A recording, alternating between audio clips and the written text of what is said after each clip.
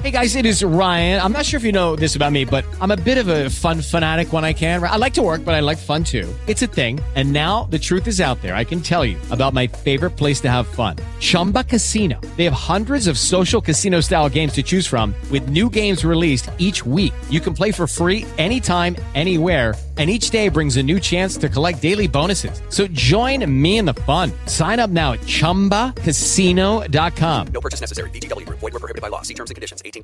Blog Talk Radio. You're listening to the Dynamic Dojo Show with Restita and Robert.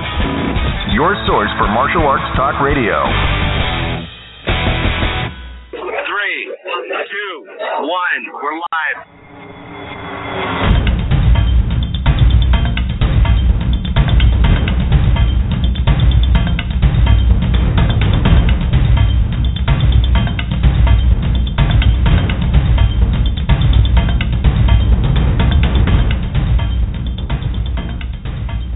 Well, good morning, everyone. It's the Lunchtime Sunday Brunch Show on Dynamic Dojo. I am Restita de Jesus, and it is January 18th, 2015, and I am joined by my co-host and brother in the martial arts, Sifu Robert Deal. Sifu Bob, how you doing today, bro? I'm good. You know, it's been really hot in L.A. It was cold for a while. Now it's back up in the 80s as of yesterday, and it's really hot today. You know, my age showed this morning. I went to Starbucks. I'm still milking my coffee from Starbucks. I got about 9:30, and the guy and I said, "That's 210, right?" And he said, "Yeah." And he says, "Wow," and he starts going in. Wow, I can remember when the Vente was 195, and I went into it, and I looked at him, and I said, "You know what? I remember when you could walk into a coffee shop, and coffee was 10 cents and refills." And he said, with all due respect, what year was that? I said in the 60s, 70s. And I was like, oh my God, what did I just say? And then, of course, Jenny walks up right behind me. You're not old. You're just classic. No, I'm not old. I just play one on TV. Do you know the past 6 weeks I've been to 7 martial arts events? I'm going nuts right now. I know, right? That's a lot. I started with Battle for Blood in San Diego. Then it was the premiere of Shuni B's movie. Then it was the grand opening of Wing Chun Temple. Then it was Wong Long Day. Then it was the media day at the museum. Then it was the personal screening of the martial arts kid. And then last night it was the unveiling of the honor wall. Yeah. How was that? That was yesterday. And I'm so bummed out that I couldn't be there. I really wanted to be there, but it's not like I got like money coming out of my ears.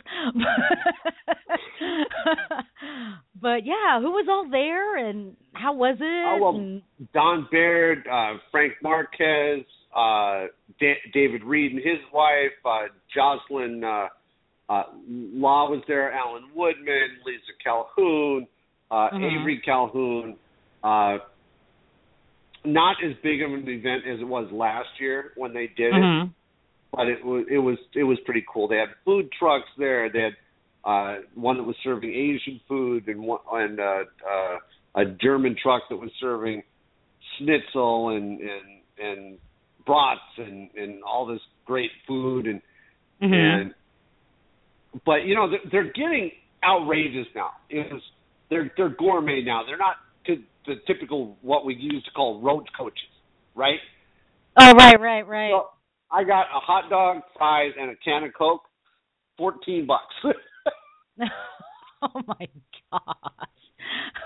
That's almost as bad as like going to a baseball or a football game where like a beer is like $8. Right. You know, I'm really surprised. You know, we've already got a caller on the line that right when the show started. Yeah, let's go ahead and take it. Yeah, let's take it. Let's go ahead and take it real quick. Area code 818. You're on Dynamic Dojo. Who are we speaking with? Good morning, everybody. This is Erin Huey from South Pasadena.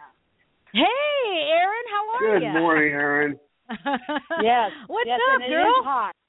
It is hot. We're always like 10 degrees hotter over here. It's like, yeah, it sounds right, $14. Yeah, you're there. You're there. Oh, my gosh. It's like raining sideways over here.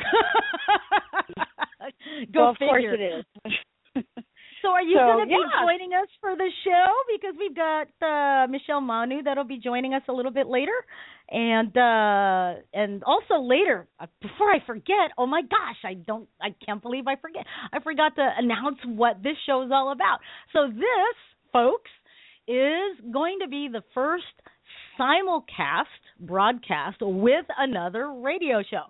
So we're going to be broadcasting live with the Justin Harvey Show, another martial arts themed podcast show, in about maybe 20 minutes or so.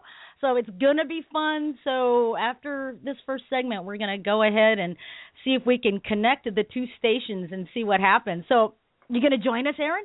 Yeah, I am because I do have like an interesting question. I don't know if it's within the theme of the show or not, but I saw something yesterday in the news that because of Kumu's affiliation, you know how the different indigenous nations have autonomy, and I just saw in the news yesterday that in the Hawaiian Islands.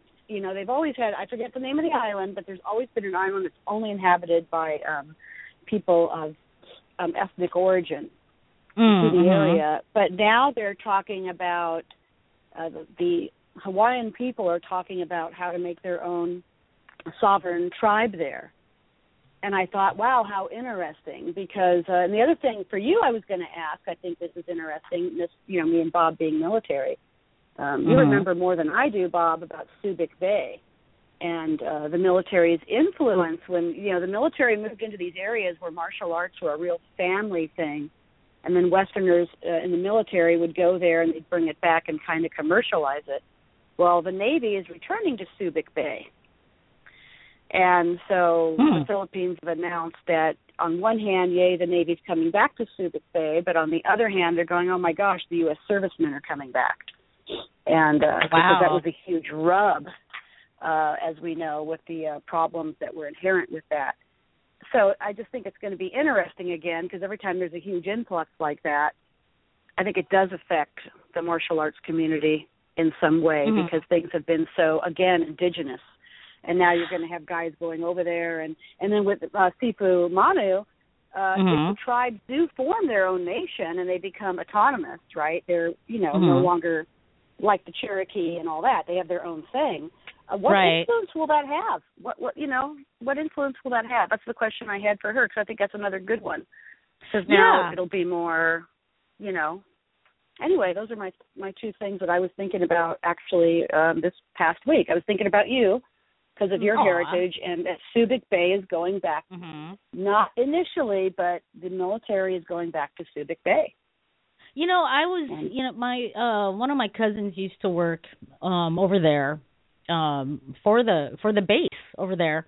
Wow, back in the 60s, early 70s, and when she came to the States to get married, it was the base was gone already, right? So it's kind of like, oh, well, that's interesting. I wonder why. I mean, what's going on? Because if anything, it's a great gate for any military installation right there. So, but that would be interesting. That would be a great question to ask Kumu Michelle when they come on.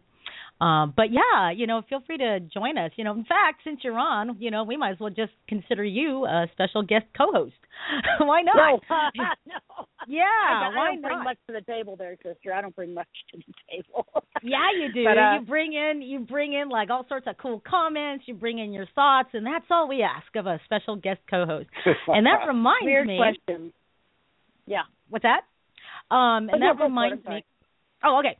That reminds me, I forgot to mention what our simulcast is going to be about. It's going to be kind of weird because, me and Sifu Bob have been interviewed on other radio shows before. And this was actually kind of a brainchild of me and Justin Harvey. We thought, hey, wouldn't it be cool to simulcast together? Let's see if we can figure it out. And he called me about half an hour later and said, hey, well, why don't we just do it? Why don't we just do it? And I went, oh, okay, cool. What do you want the show to be about? And he's like, oh, I want to interview you guys. And I went, wow, on our own show? Okay. That's awesome. But, any questions? According to Kumu Michelle, she sent me and Bob an email with kind of like the outline of all of our ideas for today's show. And any questions, this is open discussion. It doesn't have to be all about, interviewing me and Sifu Bob. It can be about anything, so definitely don't forget that question, Aaron, and go ahead and ask Michelle about that when we bring them on. So we'll be expecting them to be calling in pretty soon. But with that said, let's get our first segment of the show out of the way. And Aaron, you are joining us. It'll be kind of cool. So let's see, Sifu Bob, who do we have for birthdays on your end? Well, I have two. I have Sensei John Border from New York. His birthday is on the 20th. And Sensei Adam Marshall, one of Don Baird's students, his birthday is on the 21st of the month. Awesome. And I've got a few birthdays as well. The Dynamic Dojo Talk Radio Show wants to wish a happy birthday to Michelle Ralston, whose birthday is on the 18th. Sifu Aaron Birch, whose birthday is on the 20th. You said Adam Marshall already, right? Yes. Angela Johnson on the 21st. Sifu Jen Resnick on the 21st. A member of the Snapdragons Bullwhip enthusiast, David Wynn. His birthday is on the 24th. Also on the 24th, a friend of the show, Travis Tapia. So for everyone having a birthday during the week of January 18th through the 24th, have fun with this tune. I wanna wish you a happy birthday. I wanna help you celebrate. I wanna wish you lots of presents. I wanna help you eat your cake. If you party in the island way, you'll be jamming all night till the light of day. Your birthday is your day to shine. Another year and you'll be looking fine. So have no worries, don't you hesitate. It's time to party, time to celebrate.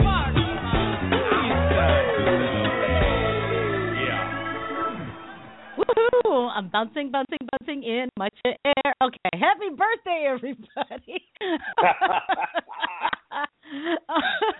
All right, well, we are going to actually cut our first segment a little bit shorter. Normally we've got like a whole bunch of stuff going on, but we're just going to go right into the health news.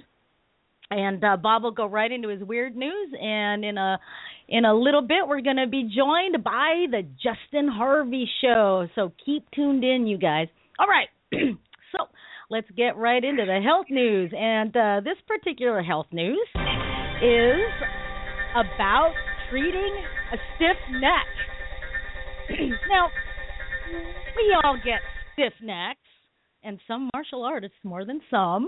Like, I know a lot of BJJ practitioners that go, oh, my gosh, my neck is so sore, right? But, anyone can get a stiff neck, not just athletes or martial artists. I mean, you can get a stiff neck if you sleep in a weird position or if you overdo the use of your muscles in and around your neck and your shoulders and your trapezius muscles. So here's some things you can do at home to facilitate the healing process if you don't have to see a doctor for it. So, number one, you want to use gentle manual traction. So applying gentle traction to the neck can often ease and elongate those tight muscles in your neck, allowing the pinched nerves or compressed blood vessels to be released. And that's a lot of times what causes the neck pain. Now, tight muscles will constrict and compress everything around them. So the idea behind using traction is to create more space and alleviate the pressure by improving the blood supply to the neck muscles and the tendons and the ligaments of that area. So, simple way to do this, and this is what my neurologist had suggested to me as well. You want to lie on your back and place a folded towel. You want to fold it lengthwise. Folded towel under the occipital lobe of your head. That's the rear part of your skull that rounds out away from your neck. So it kind of forms like a hook, right? Now, have a friend gently pull the towel straight toward them, not up, but straight toward them.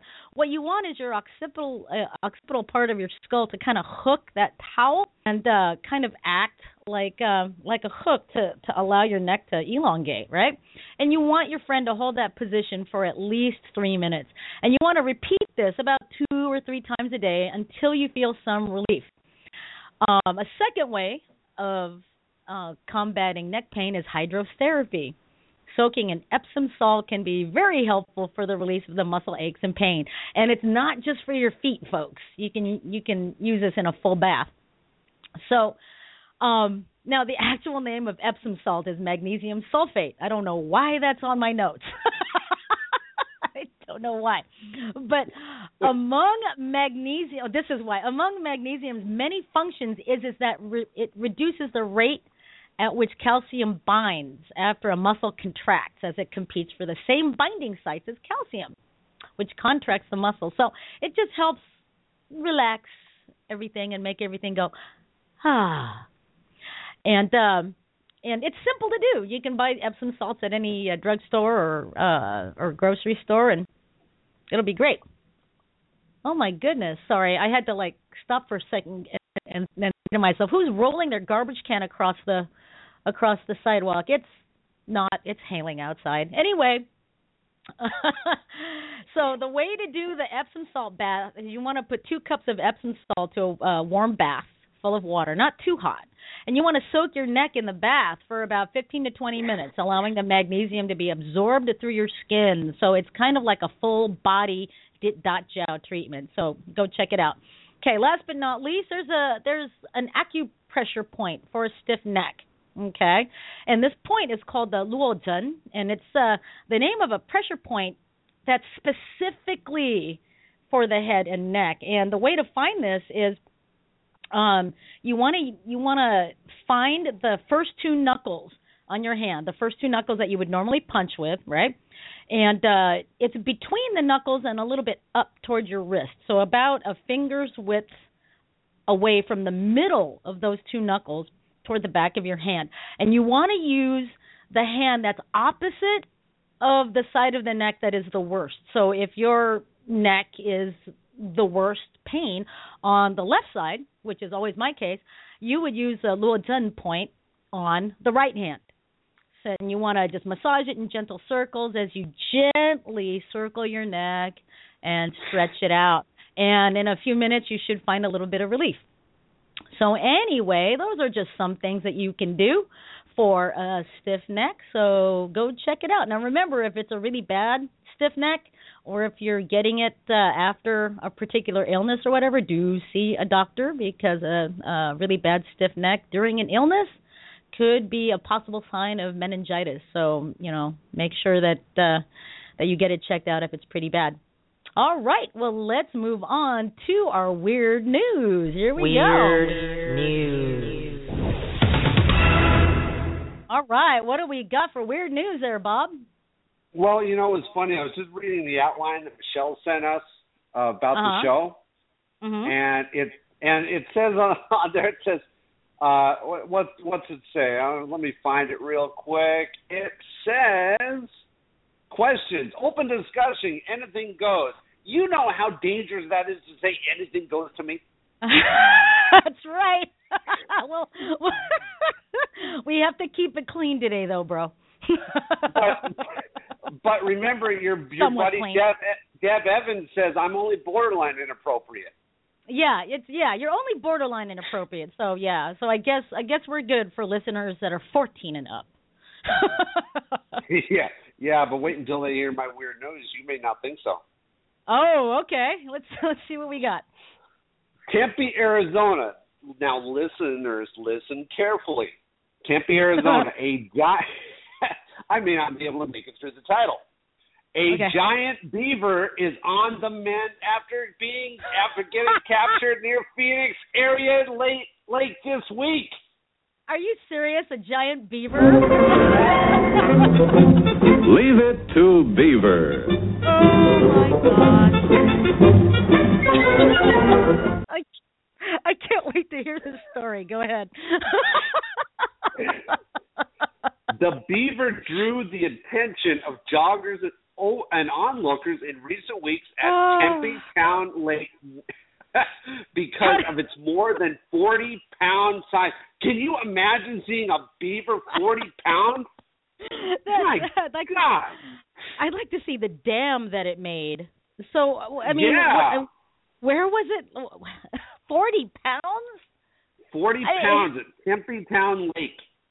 Wildlife workers captured the animal with a net this week and took it to the Southwest Wildlife Conservation Center, where the beaver will stay until it's healthy again and is released back into the wild. The animal was lethargic when it came in. One of the workers said she was, or one of the joggers said she was jogging with a friend around the lake on January 7th when she spotted the portly critter. She called the authorities, who came out to check on the beaver, which had then made its way back into the water. Wow. So I wonder what made it be all lethargic, and I wonder. It was 40 pounds. That must be the equivalent of being a 300-pound adult. That's I was true. Going to say, I think obesity is to be considered. Yeah. But how living in the wild with they're not getting fed table scraps. How did it become that obese? I don't know. Kind of makes you wonder what other, now what do beavers usually feed on? Are they vegan type critters? I mean, does anyone know? Are they? I think what do they're they eat? omnivores. Yeah, I think they're omnivores. They're omnivores. Okay, so it kind of makes me wonder what is in the lake that it's eating, or if it's got some weird metabolism problem or something like that. Something like that, yeah. A 40-pound beaver, that's crazy. That's absolutely nuts, because a lot of pygmy goats. A lot of pygmy goats are don't even weigh I guess they do weigh about 40 pounds, but still, Well, I just thought that was funny when you said that's absolutely nuts. Oh my gosh. Okay. Sorry. I'll have to play this again. Hang on. Leave it to Beaver. Yeah. Leave it to Bob. All right. Well, that's it for our health news and our weird news.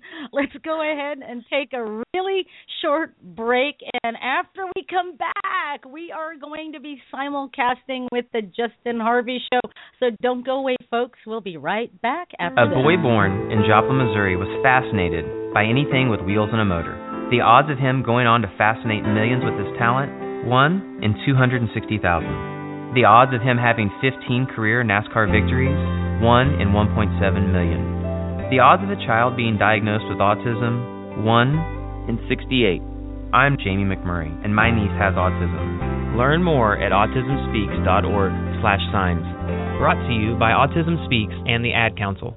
A lot of kids in my neighborhood have really bullied me. There's these teenagers around my neighborhood who sometimes just ride around us on their bikes calling us swear words and throwing stuff at us. He grabbed my jacket just to get in line first, and he was running after me, and then he grabbed me by the hood and I started choking.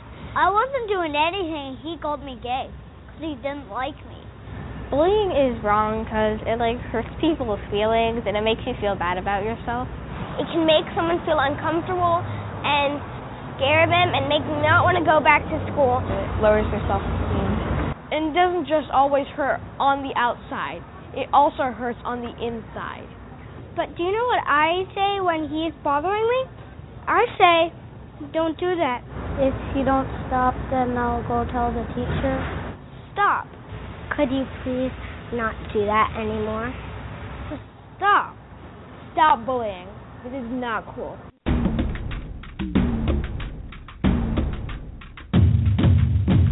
Hi folks, this is Restita de Jesus of Dynamic Dojo Talk Radio, and I just want to send a shout out to a good friend of the Dynamic Dojo show, Mr. Justin Harvey. Now Justin's got two big passions in the world: and those are radio and martial arts. A student of Frank Dukes, Justin is a true student of the arts. Now, Justin has cerebral palsy, but that doesn't stop him at all. In fact, if somebody says that something can't be done, Justin will just get out there and do it, no matter what. He's the host of the Justin Harvey Show and has had guests such as Cynthia Rothrock, Frank Dukes, Ernie Reyes Sr. and Jr., Eric Lee, and many more. The Justin Harvey Show is syndicated on iTunes, so what are you waiting for? Go check it out.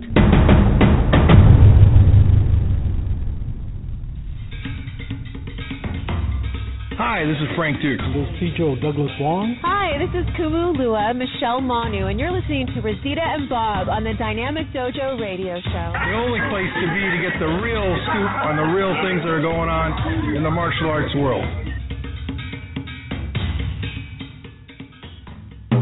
Do you have an idea for a guest or a topic that you'd like to hear on the Dynamic Dojo Talk radio show? If you do, you can email your suggestions and ideas to dynamicdojoradiohost@gmail.com, or you can also post it on the Dynamic Dojo Facebook page. You're listening to the Dynamic Dojo Show with Restita and Robert, your source for martial arts talk radio. All right, and we are back. This is Dynamic Dojo Talk Radio with Restita and Robert on January 18th, broadcasting live from Seattle and Burbank, California. Well, Bob, we've got a special episode today because we are going to be broadcasting simultaneously with the Justin Harvey Show, the show that I mentioned just a little bit earlier during the break. So I'm going to get my official announcer voice going on here. All right. And now, the Justin Harvey Show. Hey, how you doing, Justin? What are you up to, man? Hey, guys. How's it going? Hey, pretty very good. well. Pretty good. Thanks for joining us. So, this is the very first time that we've ever simulcasted with another radio show, so I'm glad that your control board got into us okay. And I understand that you have your co-host, Kumu Michelle Manu, with you. Hi, Michelle. Hi, everyone. Hey. Actually, Rosita, I wanted to say she's the permanent co-host of the Justin Harvey Show. Right on. That gets another round of applause right there. So here we go. Let's see if I can find my applause.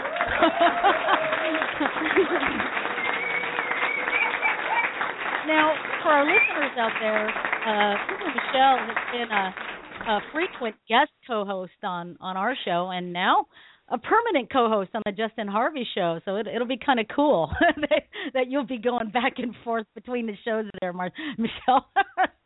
It is. It's really cool because I love working with you both, and then I also love working with Justin. So, and this is kind of a really odd combination, but I love it. And yes, Bob, anything goes. Anything goes. And we've officially dubbed as a guest co-host for this show Aaron Huey. Aaron Huey is joining us, so yay! It'll be fun. Excellent.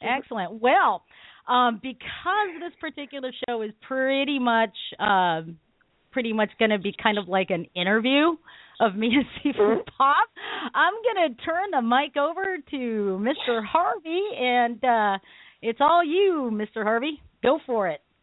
Well, I'd like to say to both of you, welcome to the show. And Rosita, I watched your YouTube videos and your weapons forum.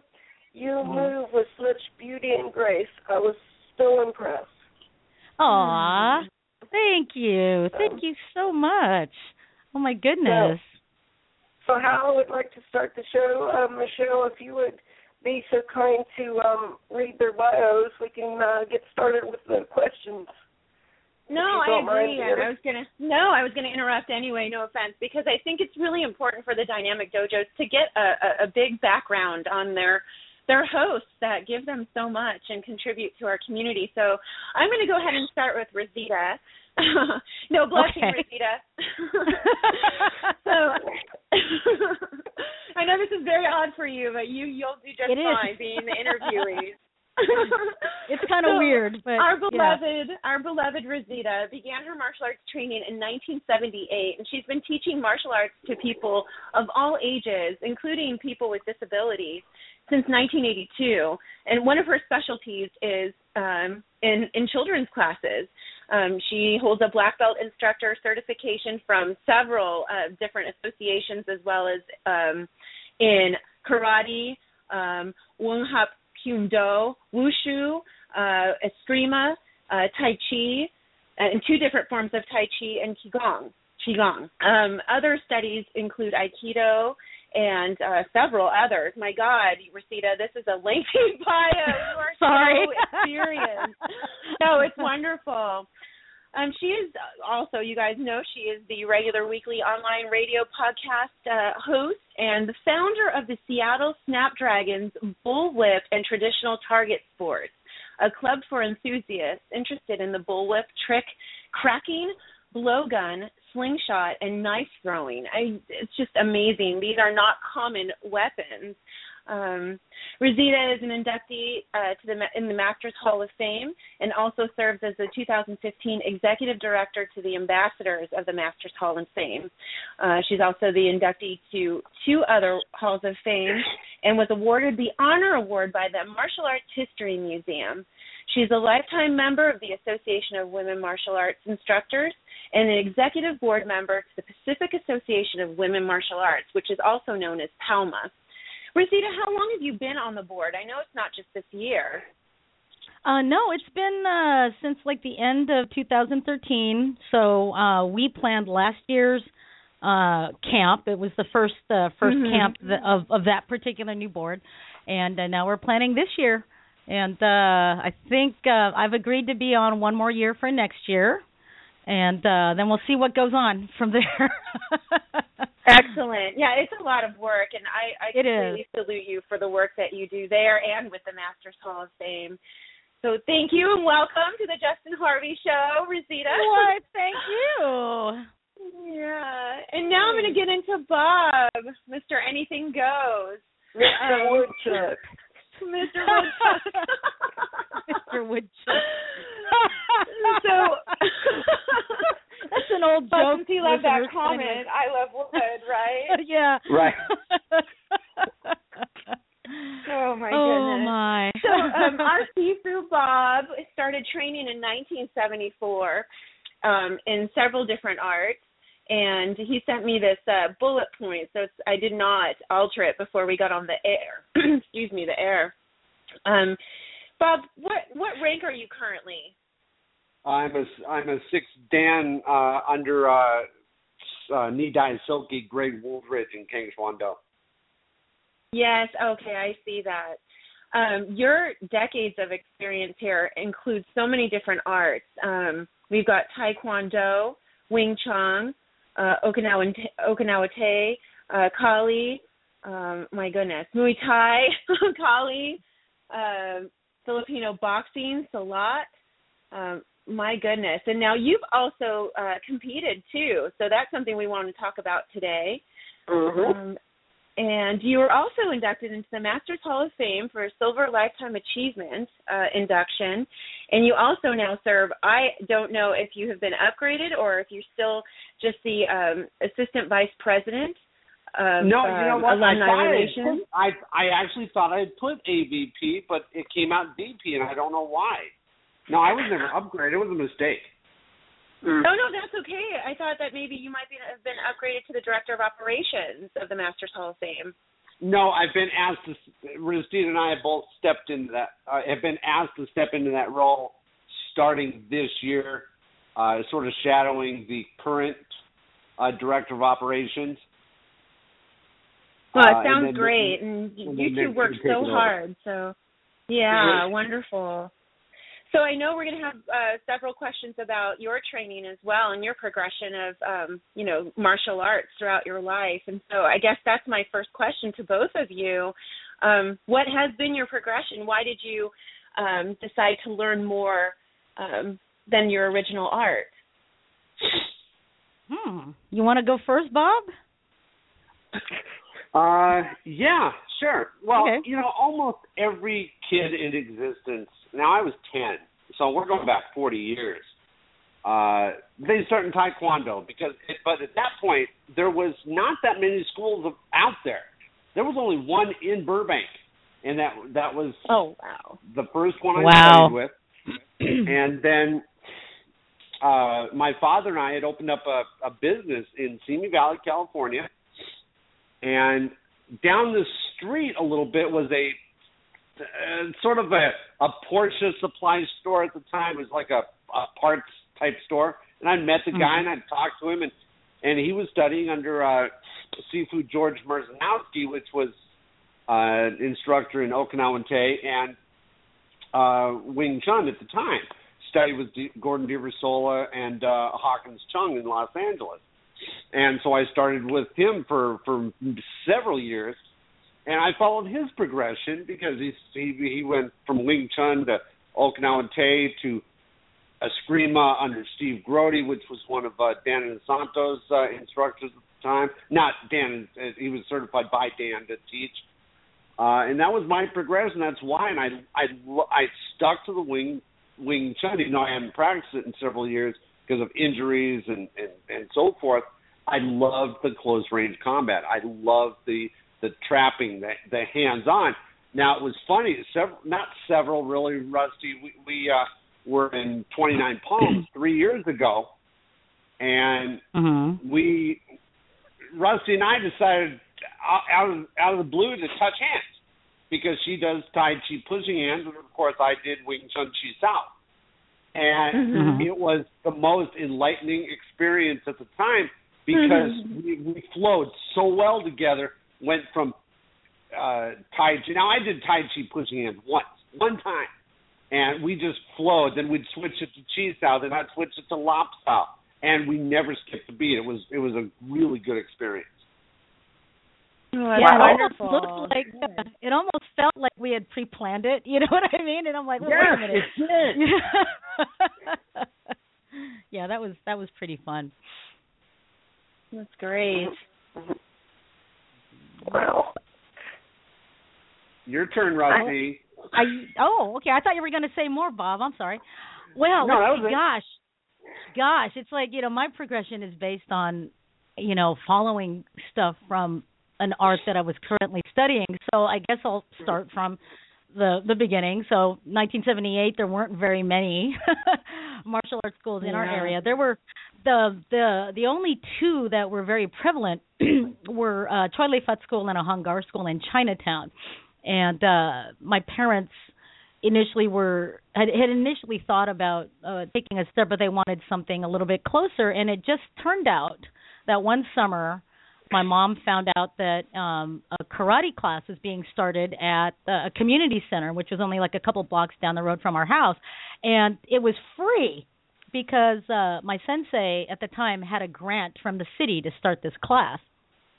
So my mom asked us, me and my sister, if we wanted to take karate. And, there was no skipping a beat as far as, my decision, because I was always motivated by the old Kung Fu TV series. I wanted to be quite Chang Kane. I wanted to know Kung Fu. And, back then I didn't know the difference between Kung Fu and karate. I just knew that they were martial arts. So I said yes, and my sister said yes. And we started taking the karate class, and that first day I was hooked. And for the next, few years, up until I got my black belt, I was hungry for knowledge. I checked out every martial arts book in the library, even took a bus downtown to check out all their books about martial arts because I wanted to know as much as I could about martial arts in general as opposed to just karate, right? And it became an obsession. Like every day I'd be practicing before school, after school, and then go to class and be the first one there and the last one out. And it was really cool. Now I forgot what year it was. I think it was like 1991. I had already been teaching karate since 1982. I got to this point in my training where I thought, I'd really like to explore just a little more of, in my training in self-defense, right? Nothing against, my style of karate at the time, Butokukan. It's still a very effective fighting method. But me personally, I was looking for something a little more gritty, dirty fighting kind of thing, right? And I found Kajukenbo. I literally, this is kind of a weird story, but I'll go ahead and get into it really briefly. I was reading Black Belt magazine, and I read about a local instructor here in Washington that taught Kajukenbo, and there were pictures of him doing a drill using knees and elbows, and I thought, oh my goodness, knees and elbows, close range fighting, and this article described the benefits of learning close combat as opposed to only like punching and kicking combat, and I was drawn to it. I'm like, oh my gosh, I need to find this man, and this was now Professor. His title is now Professor Terry Faircloth, and I thought I have to find this man. Well, anyway, not even like a week after that, a new manager came to train at the Shakey's Pizza Parlor that I was already managing, and that new manager is now my business partner. And I found out she did martial arts, and I said, well, who do you study with? And she goes, oh, I do Kajukenbo. I learned under Sifu Terry Faircloth in Federal Way. And I went, no way. I read about that guy, and I wanted to meet him. And blah, blah. So, a week later, she brought me out there, and I met him, and he asked me, what I knew, and I said, not much. And then he saw me, working out on the floor for my first class, and he pulls me over, and he says, okay, what have you done? What, be up front here. What have you done? And I'm like, well, I'm a second-degree black belt in Butokukan karate. He's like, see, that's what I thought. You could have just said so. And I'm like, well, the body counts, Rosita. Yeah, that's right. But I told him that I didn't want to, come across as, like, oh, this is what I know, right? And he goes, oh, good. Yeah. That attitude will get you far. And then from there, I was introduced to the Filipino martial arts, namely Doce Pares, because Sifu Alda Cascos, our one-hop kendo grandmaster, had brought Grandmaster Kakoy Cañete to the school, and I fell in love with stick fighting. I thought, you know what, as a Filipino, I've been doing Japanese and a mixed martial art for a while. I think it's time to go back to my roots, especially since my great-grandfather was Santiago Toledo of the Toledo style of eskrima. So I said I should try this, and I fell in love with it. I fell in love with the stick and the knife and the spear and the double stick and the daggers, and I thought this is what I want to do, and that's where I met Grandmaster Christopher Petrilli. And both me and Guru Cheryl Johnson, my business partner, we both studied with Kakoy Cañete and Guru Chris, made our way through there. And then I discovered Wushu. That's another something that I wanted to do, but kind of put it off to the side. And another one of those things where I was talking to a friend about Wushu and walking down in Chinatown, and bloop, I noticed a door that said Wushu on it. And I'm like, this wasn't here before. Went upstairs and found my Sifu. I saw her move once, and I pulled out my checkbook and said, will you teach me? Please, will you teach me? Pretty much begged her. And, and then she took me under her wing and put me under like a 3-year intensive Wushu and Tai Chi program for instructorship. And that was crazy. I wouldn't suggest that to anyone unless you want to move. I was like, oh my gosh. Yeah. I'll to tell you the truth, I'll say that Tai Chi and Qigong, believe it or not, had tied everything together that I've studied prior to that. It tied everything together. Oh, wow. It's hard to explain, but through the movement, it tied everything together. And from there, it just renewed my desire to go out and find other martial arts. I started taking Aikido, studied Japanese swordsmanship, studied Japanese archery, and bullwhip and blowgun and, knife throwing and stuff like that. And I'm just still going at it. It's fun stuff. Yeah, wonderful. Hey, Rosita. Yeah. Let me jump in here, and this question is for you and Bob. But really, I'm really interested in how did you hook up with Bob and tell us the history of Dynamic Dojo? I mean, because I'm interested in that story as well. Cool. Well, Bob. How about you want to start the story about how we met? Yeah. I'm not into talking about myself that much. That's why my answers are going to be really short sometimes. It's that's it. I'm straight and to the point. But Rusty actually started stalking me about 4 years ago. No, I'm kidding. Oh, come on. We really blind that. Oh, yeah, Bob. Okay. Let's start over. Okay. Take two. No, I was researching people in 2011 to nominate into the Masters Hall of Fame. And I don't even know why I went after Restita. Not that she's not a great person, a great artist. It was just, I don't know why I directed my attention to her. I went to her website, read her profile on her website for Seattle Wushu Center.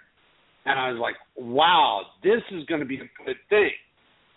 So I started talking to her on Facebook, and I said, I would like to do this for you. I would like to nominate you for the Masters Hall of Fame.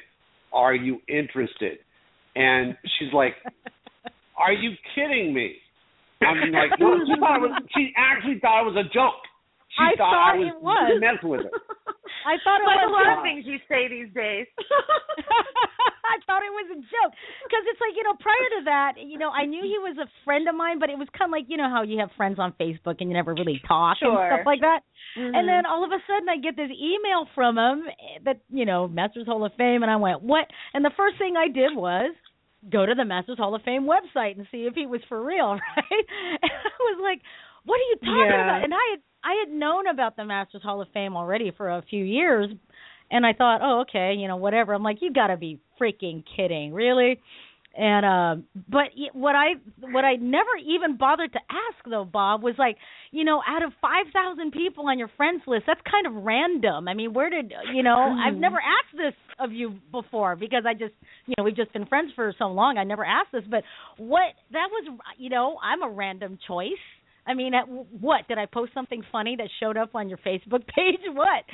I wish I could answer that because I don't know. I don't know how I went to your website. I don't know how I found you and found your profile and your bio.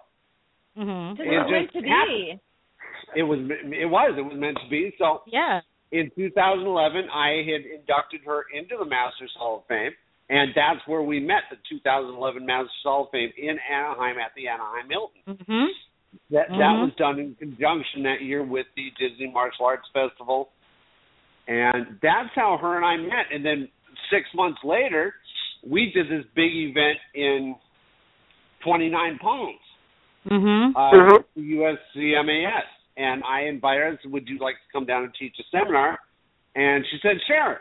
So one of her students and her traveled all the way to 29 Palms, which is not an easy trek because you got to fly to Palm Springs, and then from Palm Springs, it's still an hour drive. We had a wonderful weekend. We had a personal tour of the largest military installation in the world, and that turned out amazing. And then you guys work with each other, right? Is this the weekend where you guys worked together, Tai Chi? Yeah. Yeah, it is, because we did it. That was. Master Craig Carter's backyard, up in 29 Palms. We were just hanging around, and Bob, I forgot what you said. Something like, "Well, how is this, compared to that?" And I said, "Well, here we go, right?" And we were just playing around, and we went from trapping range to kicking range to punching range, and he would do Wing Chun or Kali, and I go, "Oh, you're gonna go Kali, huh? Okay, I'll go Kali too," because that's what I had learned Kali Sila through Grandmaster Chris. I'm like, "Oh, I'll go that way too," but this is how we do it in Tai Chi. Oh, this is how we do it in Wing Chun, and da da da da da da da da, and I had him you had fun. Yeah. So we had a blast. It was great because we never missed a beat, and neither one of us was looking. I would add an elbow for a good ting. Next thing I know, without skipping a beat, she added an elbow. Because I took it. Now, I wanted to tell you, it was really funny. You know, Michelle mentioned Filipino boxing, Rusty. You know why I worded it Filipino boxing? Because I did not remember how to spell Panantukan when I was writing my timeline.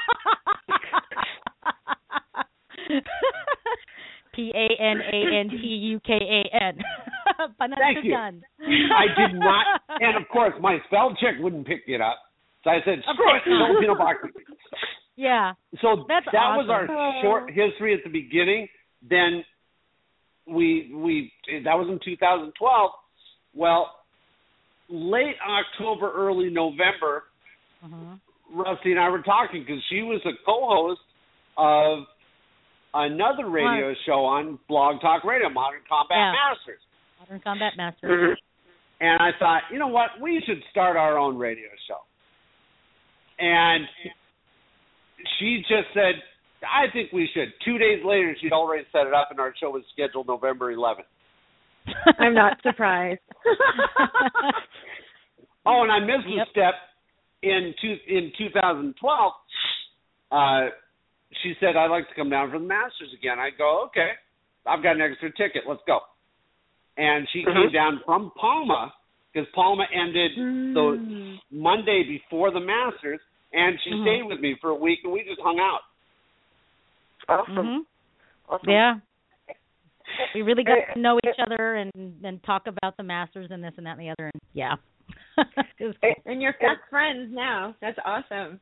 Yeah. And Bob, I wanted to make a comment that I meant to make when I was on your show. What's that? A couple of weeks ago. Actually, what was great, I actually thought I had hit the Beavis and Butthead channel at first.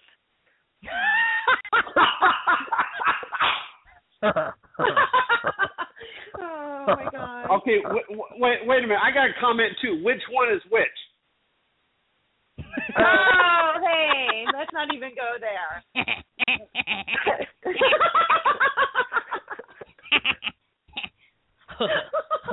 The Justin Harvey show. Oh my God. Okay. You know what's funny? I was in a liquor store. This was several years ago before he became huge.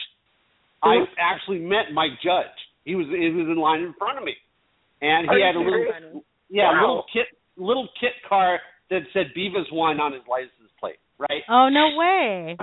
And every time I think maybe my language gets too offensive or anything, I just think about him because he cusses like Richard Pryor did in public, right?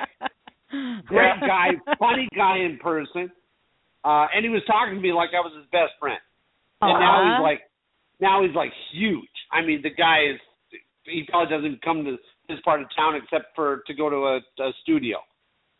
Because the guy, he's direct major movies now. He's just an amazing guy.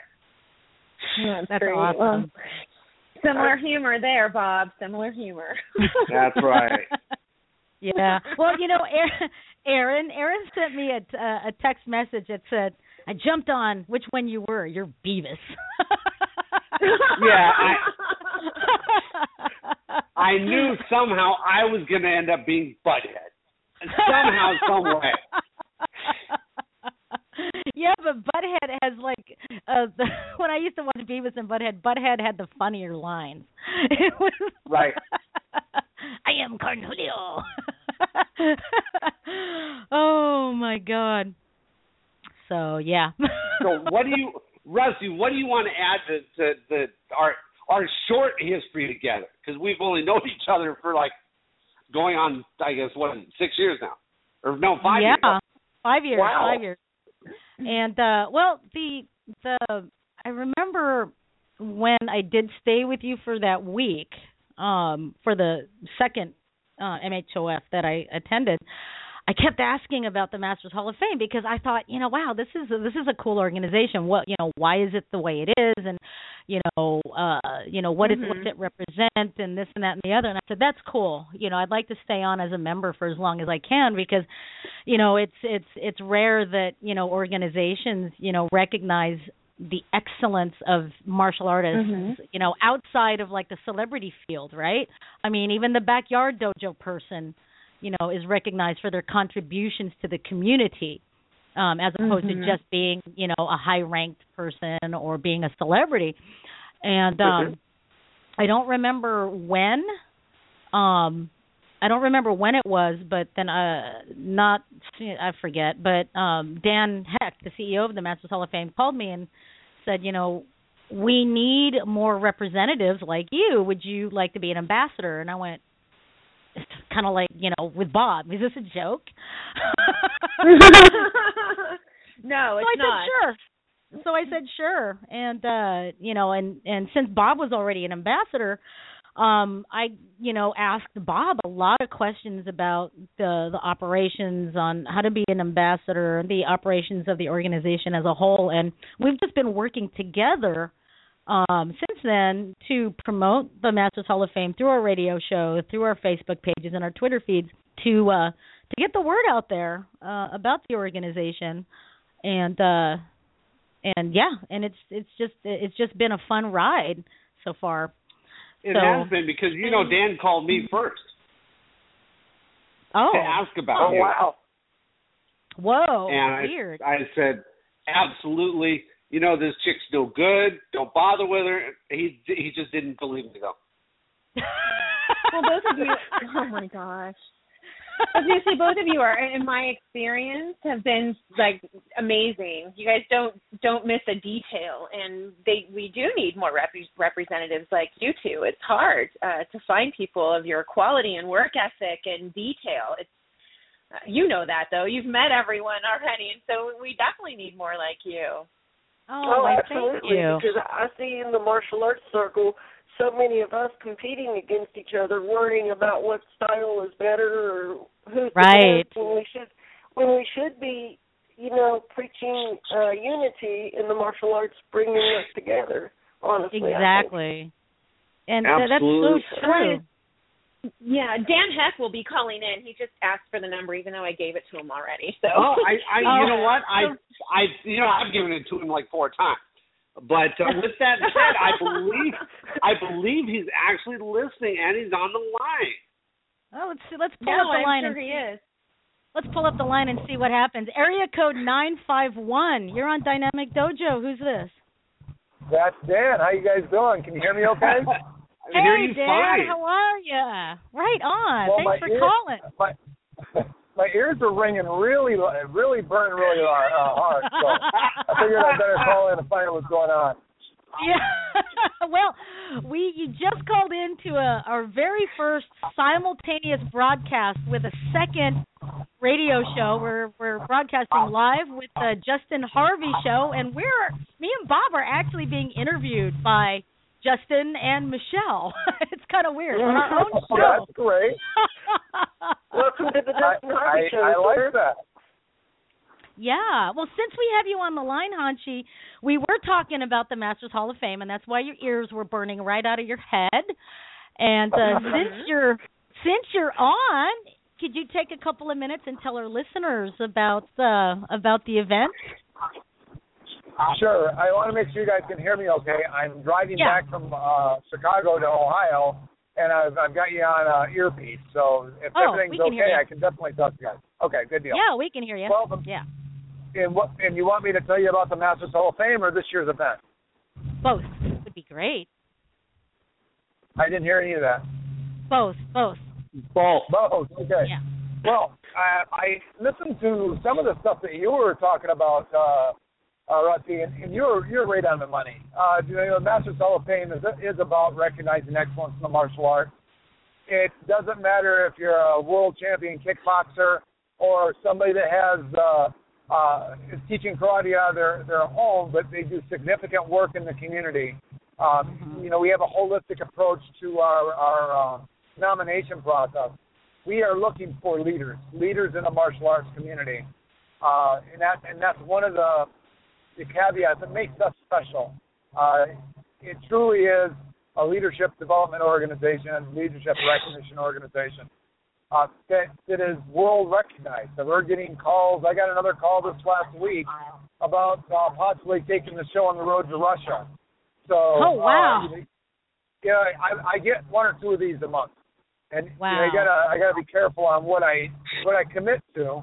Right. But it's because of people like you, people like Bob and Michelle, that are leaders in the community that go out and represent the Masters in such a great way. I couldn't be more happy with the people, the alumni we have. Mhm. Right on. Now, So where is the event? I'm sorry? No, I was wondering if you could talk a little bit about our June 6th event. Oh, yeah, that'd be good. That'd be real good. The what event? This year's event? Yeah, this year's event. Oh, this year's event is kind of special. We're moving in a different direction. We've been planning this for a while. We're going to go to Hollywood this year, and that's where I kind of think that we need to be. We're doing this year's event at the Roosevelt Hotel. It was the location of the first Academy Awards. The venue's a little bit smaller than we're used to, but it is such an iconic place. We're right across the street from Bruce Lee's star. Michelle and I were there when we did our initial consultation there. Went to pictures there, and Chinese theaters across the street. The museum, Martial Arts History Museum, is down the road. It's just a really good location for an event of our magnitude. It kind of encapsulates the all parts of martial arts. We've got theater, we've got the movie side, got history right down the street. It's a really good place.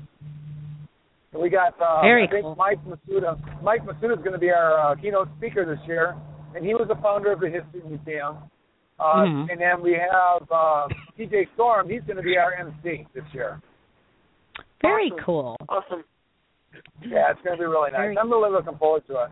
The tough thing is we're under some, because of this move, me moving out to Ohio, basically all of December and half of January was, we didn't do anything. I couldn't get anything done because I was in the middle of moving and relocating. So I've got real tight timelines for this year. So we had to get our ambassadors. I talked to them all. I called everybody on the phone and sent them out emails. You guys got them. So we're working hard to make sure that we get our inductions in and the process goes forward so we can have a great event this year at the Roosevelt Hotel. It'll be fun. Looking forward to it. Yep. Yep. Thank you, Dan. You're welcome. Awesome. Well, is there anything that you'd like to say to Rosita and Bob for their contributions individually and together as Dynamic Dojo? Well, wow, I could go on for days on that. They encapsulate what we're looking at. I mean, you look at what they're doing in the community.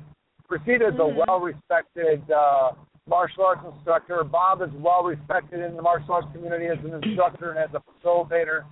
To have them as a part of the Masters Hall of Fame team is really special. I mean, this year they got more responsibility, and we look for people that will take that responsibility, and they definitely stepped up to the plate, and they've been doing it for years. Bob, you've been an ambassador, for 6 years now?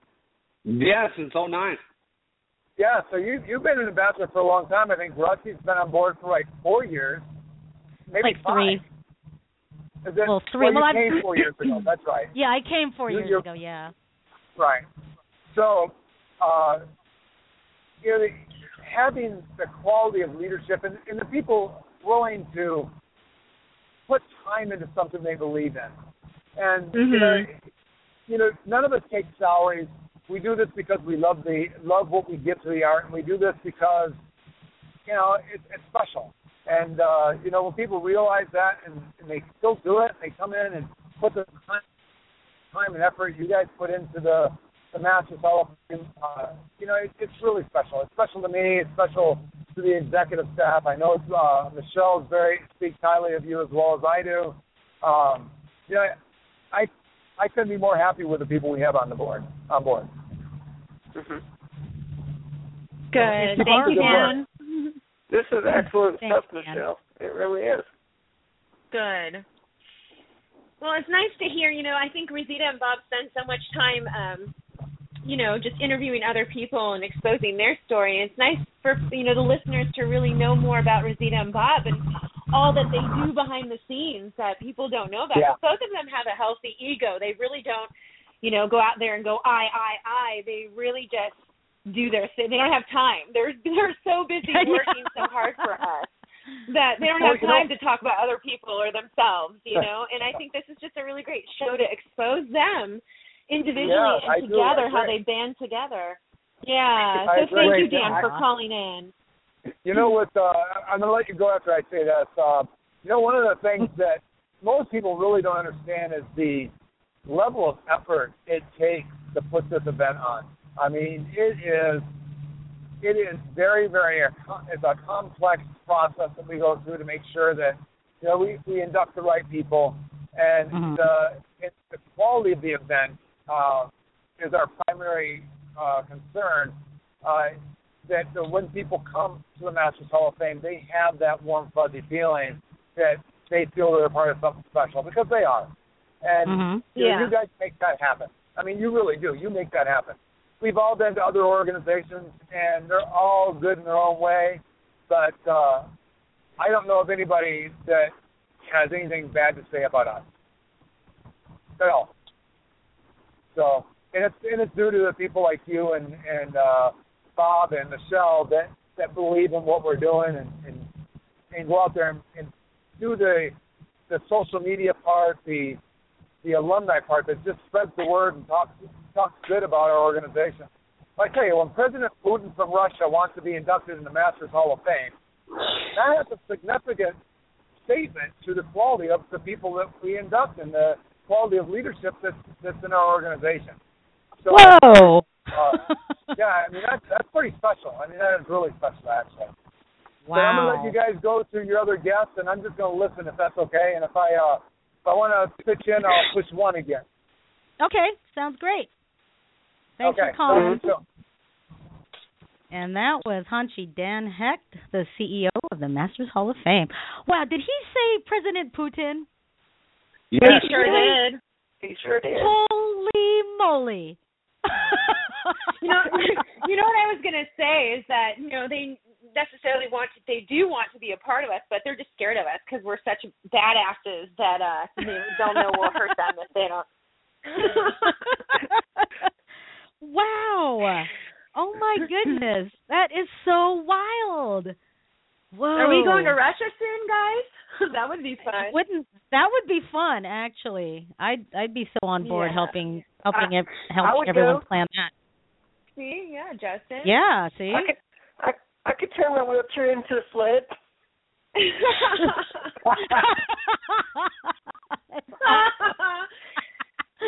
And then I'll bring my Huskies, okay, so they can pull There you go.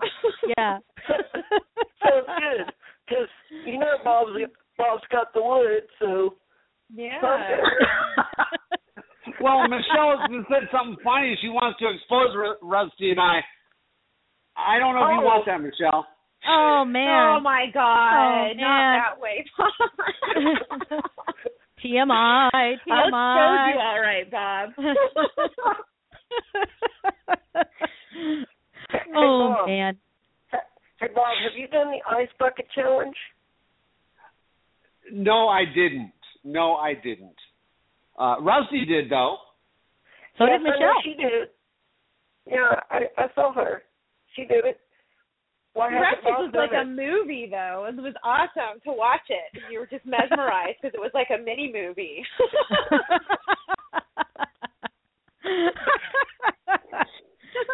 Oh, I have fun on my phone. The stuff phones can do these days. It's kind of cool. It is kind of cool. Really awesome. It's funny. Michelle said something about our egos, Rusty. I don't even when an event now. Michelle and I have been to a lot of events together real recently. San Diego, Martial Arts Kid, Media Day. I don't even take pictures of myself. I don't jump at the celebrities and say, let's take pictures together. I'm just not like that.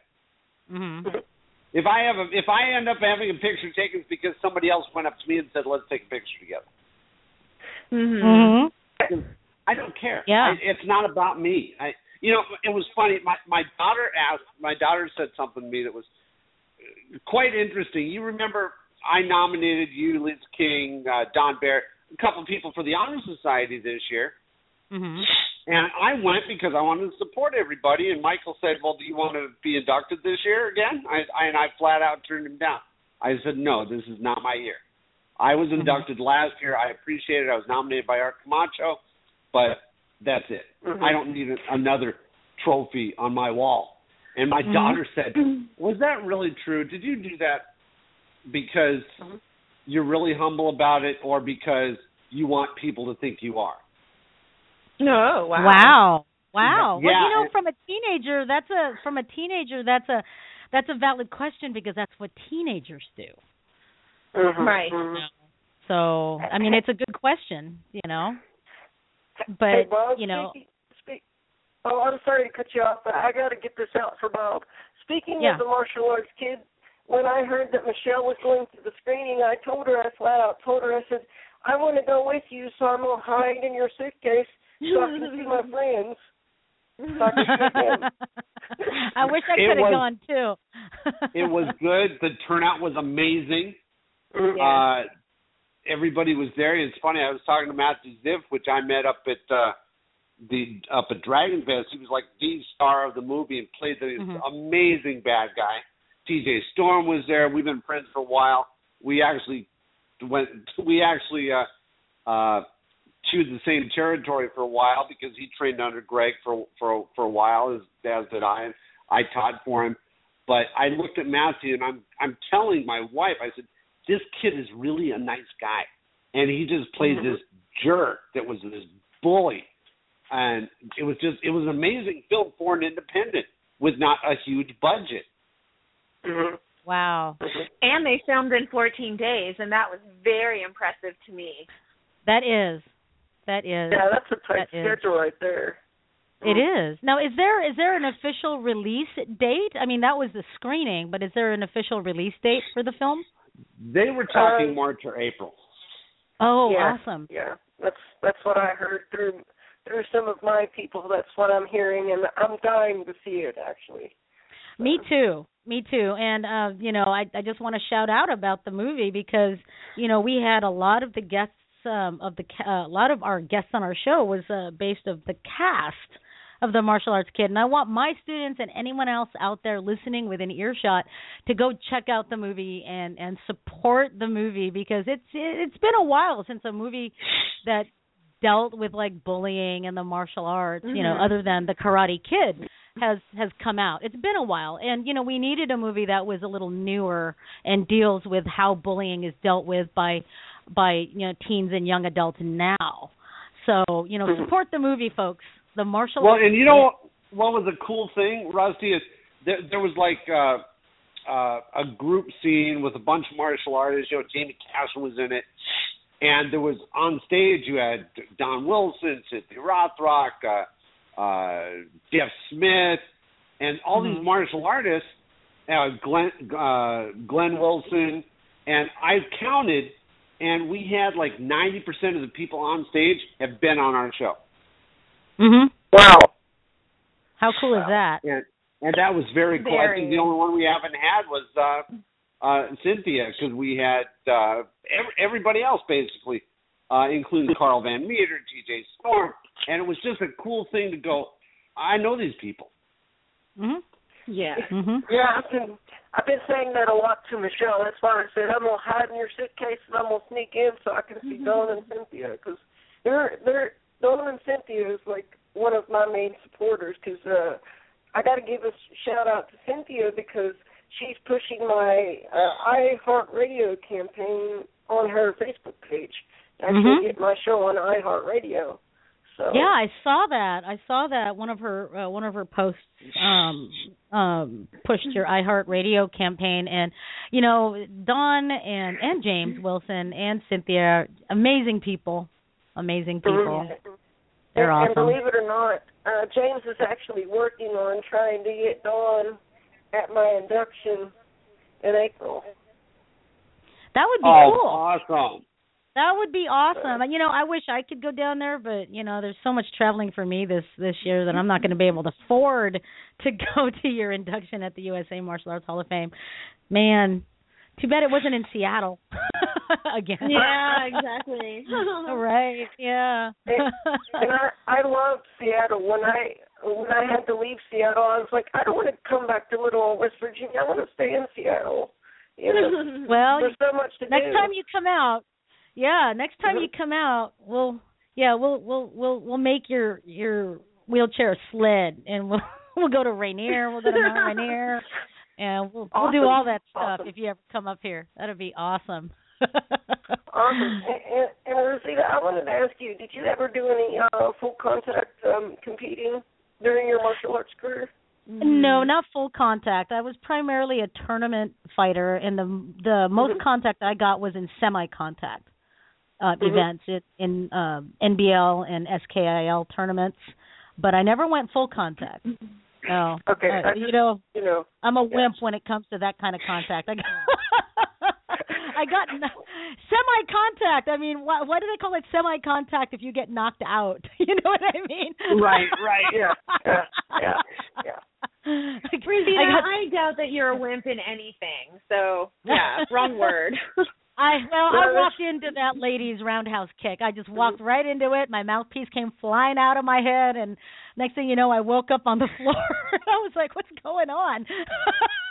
Awesome. But I must say to anybody that knows Rusty, when you're texting her, be very careful to use punctuation. Yeah. So that they don't get misread and you don't get your ass chewed. Yeah, I forgot what that was all about, and I was like, WTF.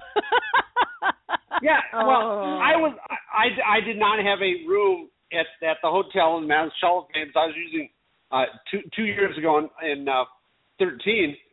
2013, so I was using Rusty's room. I went up to go change and shave, and all I said was, what did I say? You doing interviews at the Masters tonight? And she said, was that a question or a statement? And I went, oh, crap. No, I'm just asking. I don't care if you do or not. I'm just asking you. So, yeah. Well, that's one personal note that we can make on Rosita. Be very, very, be a proper writer when you write to Rosita. That's right. Because actually, what's funny, I actually fell victim to that, because me and a friend of mine who is a male friend, we were joking around, and I sent him a voice message that was intended for him, and I accidentally sent it to Rosita here, and she's like, what the? Yeah, I was like, yeah. Because it was like so out of context and borderline inappropriate, and I was like, what? Oh my goodness. Let the fun begin. Bob would have had fun with that. Oh yeah, I was like, what? So I wrote him back. I said, I think you did that on purpose. I think you did that on accident, buddy. He's like, oh my God. So on behalf of myself and the Justin Harvey Show, I appreciate you not killing me.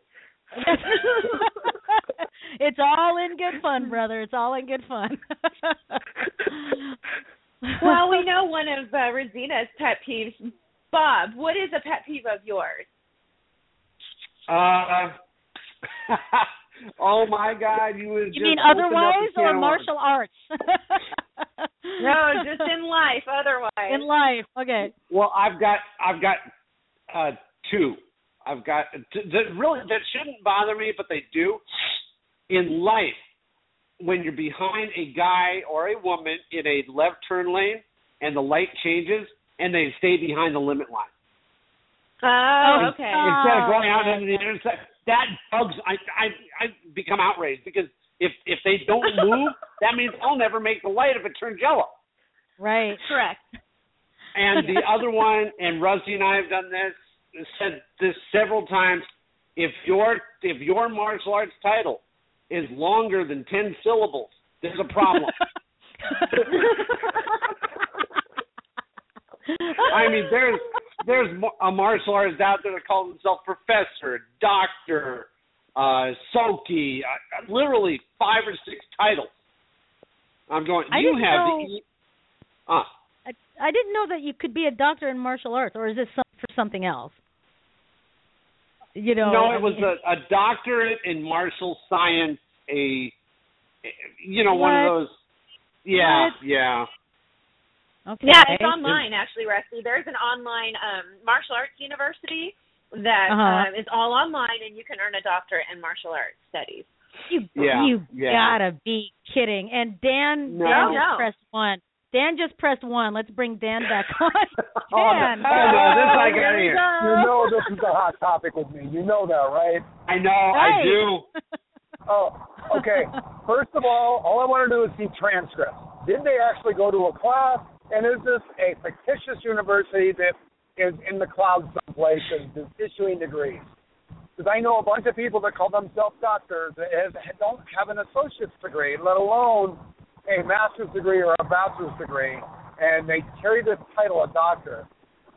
When I've been an academic my whole life, and I'm still in school, and I'm earning a doctorate, so I probably will not use my title, a doctor title, in my martial arts world, just because I don't want to be associated with Hokieville, Dr. Sensei, Soki, Professor. Hokieville. Extreme Premier Super Grandmaster.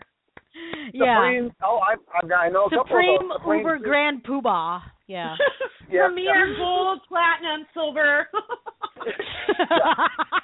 Well, you laugh, but that is one of the reasons we went away from the different titles on the Masters Hall of Fame. Now you're just inducted. There is no longer a gold, platinum, and silver induction because they think it's a level that they got to achieve, and every 10 years they want a new award. So, I see. Okay. Yeah, so I mean, in it, and we're all competitive. So we all want the next award, and we all. I mean, that's the reason I went to school. That's next. What's next for me? Mm-hmm. Oh, I'm going to get a master's degree. Okay, I'm done with that. What's next? Oh, I'm going to get a doctorate. After I do this, what's next? I think I'm going to go get a JD. So I get that, but some areas of life, maybe you should just take what's there and think that it's good enough. You know what I mean? So right. But I'm going to get on a soapbox. So I'm going to get off that soapbox. Then you guys go back to the conversation. I have to get in that one. Okay. All right. Thanks, Dan. But Aaron, you made a good point on a text message, and Aaron, feel free to really butt in and tell us these things. You said that if you're a professor, it makes you a doctor. Yes, technically it does. Mm-hmm. However, in the martial arts, a lot of times the term professor just acknowledges your years in the martial arts. Like, for example, in Kajikembo, we've got the titles of professor, which is under the title of Sijo or that kind of thing, right? I mean, no one can be Sijo unless you're the founder, right? So there's going to be no more Sijo, anywhere unless you are the founder of the school. But even then, you can't say you're a Sijo in Kajikembo. But you can be a professor based on your years. I think you can get the professor title, or you're actually given the professor title. You don't just get it like after 30 or 40 years. I think it's 40. But that doesn't necessarily, mean doctor either. I mean, in a way, it's kind of hard to explain. But yeah, you make a good point.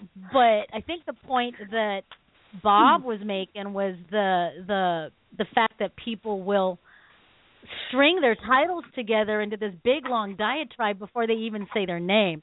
Doc, right? So that. Joe. They're able to do that because the consumer part is because those titles, when people say that they're a doctor and all that, when you look inside of an element, well, they know they can't fool people inside the element. Like, they know that you and Bob and Michelle are going to go, come on, it's not what it's called, stop it. But you put it on a flyer and you go to a YMCA or you go to the store and you promote yourself on a website, to those who are not savvy, that sounds really big. And in our educational culture in this country, and that's where you get all of your traction. in the true. educational system. Because, like, you get people who, and these people drive me nuts, pet peeve, is that they'll go into a restaurant and say, well, I'm Dr. So-and-so, because they think that that's going to get them seated ahead of everybody else. Yeah, well, that drives me you may be a doctor. You go to college and you're Dr. Smith because you have a doctoral degree in history. And you want people to call you doctor, but in our culture, doctor means, you're a physician. Right. So medical doctor. That's a stumbling block, because you get people who, psychologists who run around at the VA even saying, ooh, I'm Dr. So-and-so.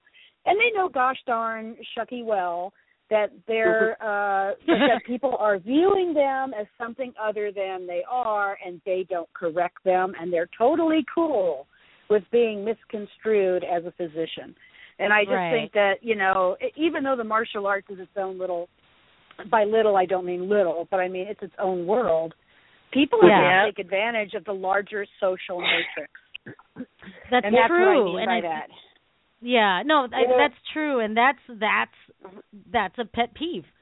I know it's Bob's pet peeve. And, And it is. Well, I don't know about you guys, but I'm definitely going to earn one of those doctorates and put it all over the place. And that's definitely one of my personal goals. So next week I will be Dr. Professor, Super Extreme, Extraordinaire, Grandmaster ever. Well, if you don't put world class after that, then I don't know what to tell you. Yeah, world class, world renowned, Joe Stoke, doctorate, professor. Inhale. Well, that's one of my personal goals. So, if that's one of my personal goals, I'm wondering, Rusty, what's a personal goal you have for this year?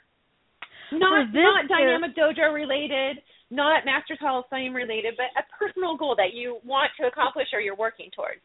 Well, I have two, actually. The main one I've been working on right now is kind of dispelling the myth about the internal arts such as Tai Chi and Qigong and stuff like that.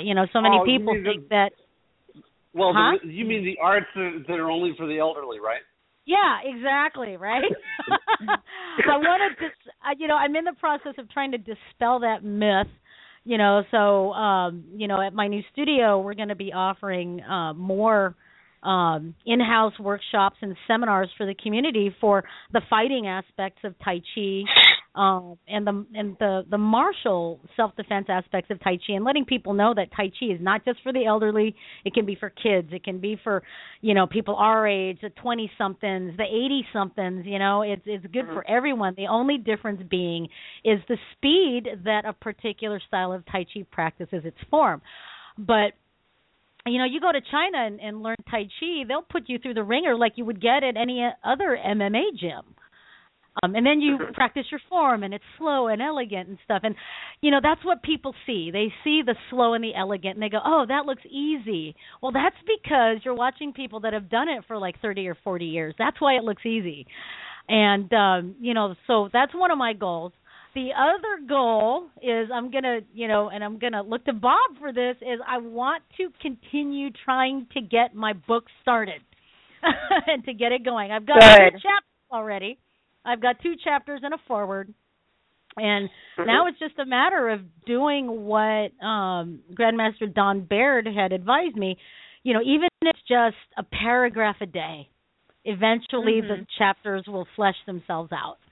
And I hope to get as many chapters as possible done this year. And it helps that all of the chapters that I want to go with are already on my blog. Don't Fight the Tao. Excellent. So I'm gonna, and the book is gonna be named the same thing. Don't Fight the Tao. So we'll. So those are my 2. My nagging you can only go so far. Well, yeah, I can, but now that I'm seeing that self-publishing is a lot easier than going through a big house, big publishing house, it's a little less daunting and a little less intimidating because, I have a friend that wrote a book and she went through a publishing house. And, it's doing pretty well, but it's kind of like the stuff that she had to go through. And I'm like, oh, heck no, I'm going to self-publish and see where it goes from there.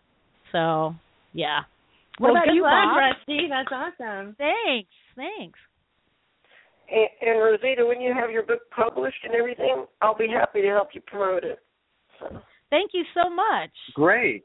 Mm-hmm. Thank you so much. Well, Bob, what are some of your personal goals for this year? You know, I only really have one, and this has been my personal goal every year. I just want to make an impact. Whether my name is known or not, I don't care. Right on. I want to make an impact in the martial community. That's all I've ever wanted to do. Right on. I'm standing up right form. now. Standing up, and you get some applause. That deserves a standing ovation. Yeah, it does. Yeah, because the martial arts community needs an impact. Not it. However, Bob wants to make the impact. I mean, it's true. We all should. It's pretty cool. That's a great goal.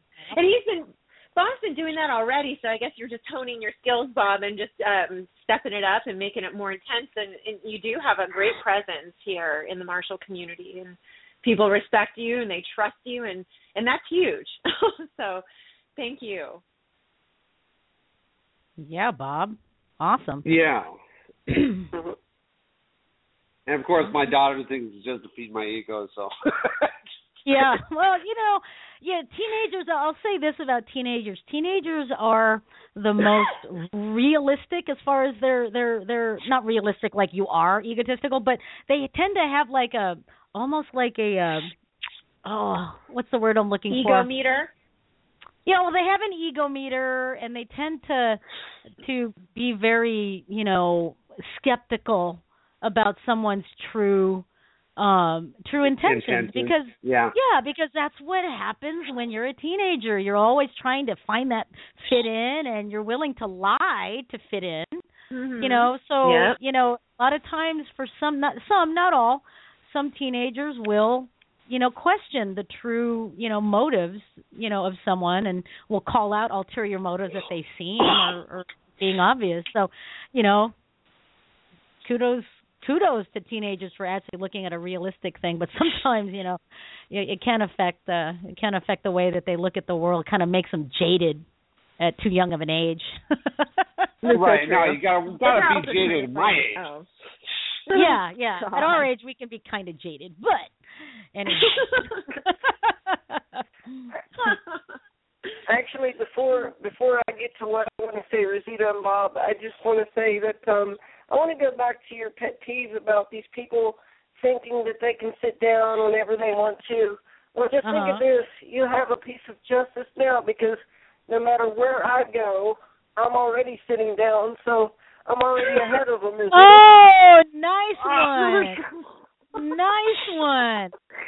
Oh, awesome. Justin, you and your wheelchair jokes. Oh, my God.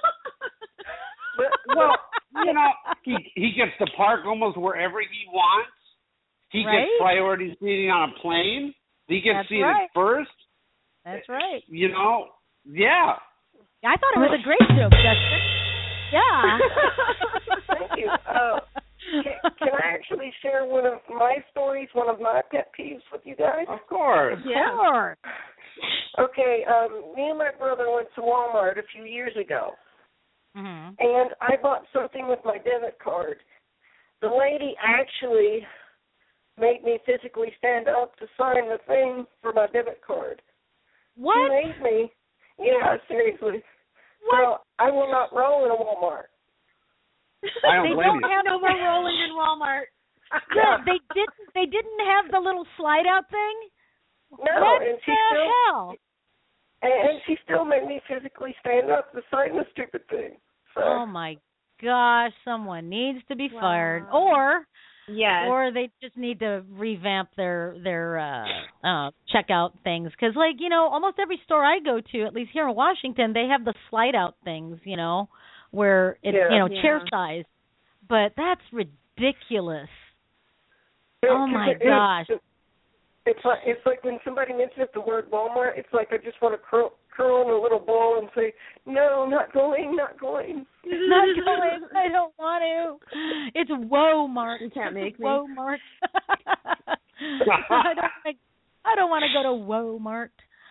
Oh, man. That's ridiculous. My next question for you guys, and this is going to be a hard one, but what was the hardest interview on the Dynamic Dojo for you guys? Oh, my gosh. Hardest. Yeah. Wow. I can't think of it, Bob. Let me. Yeah. The hardest Here one, we go.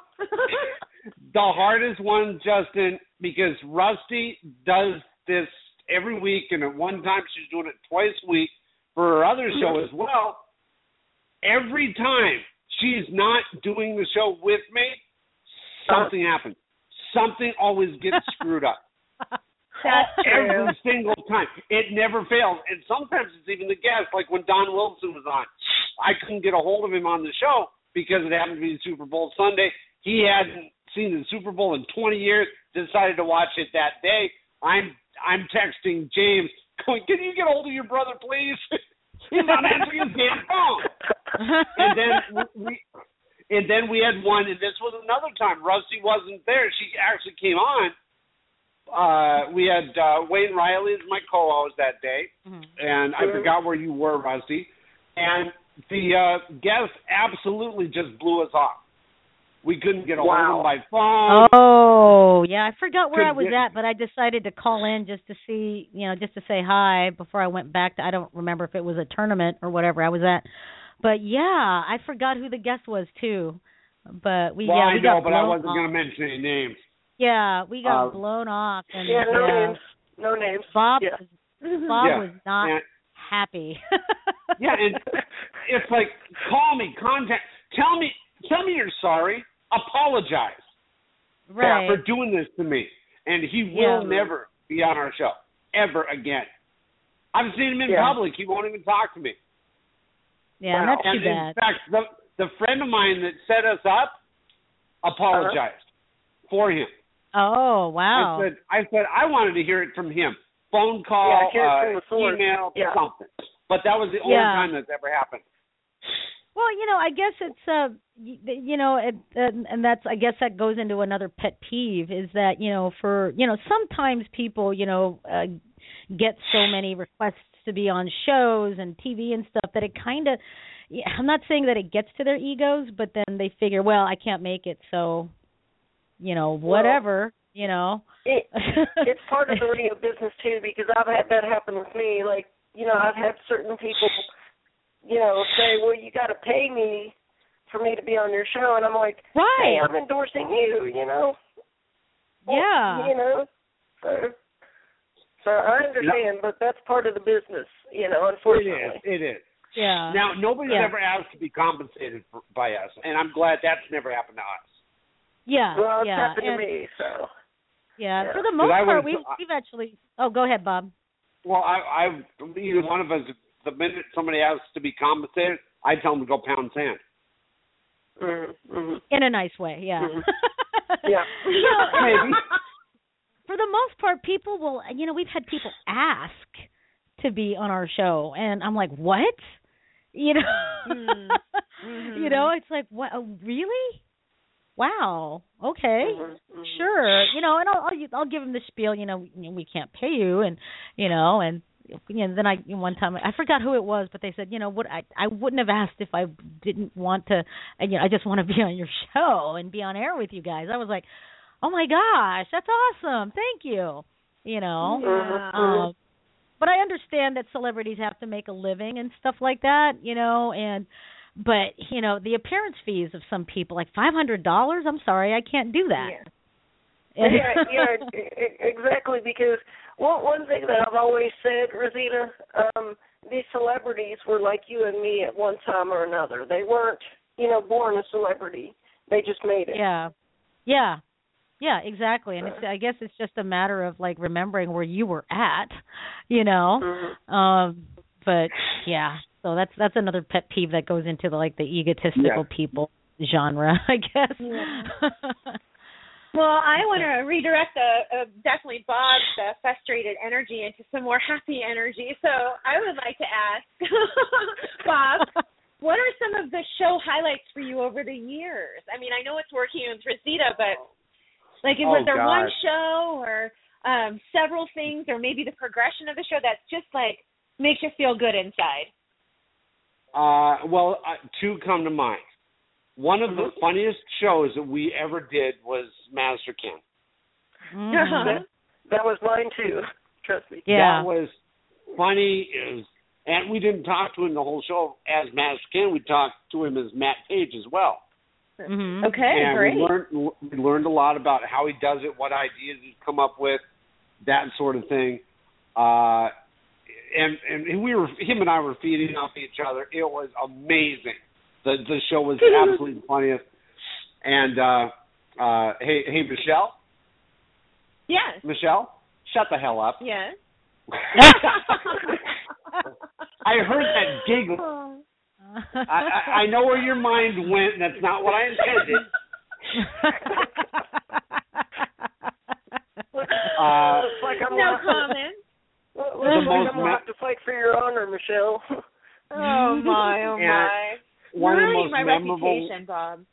I know. I'm corrupting the poor little innocent girl. I know. Making that impact. Making an impact.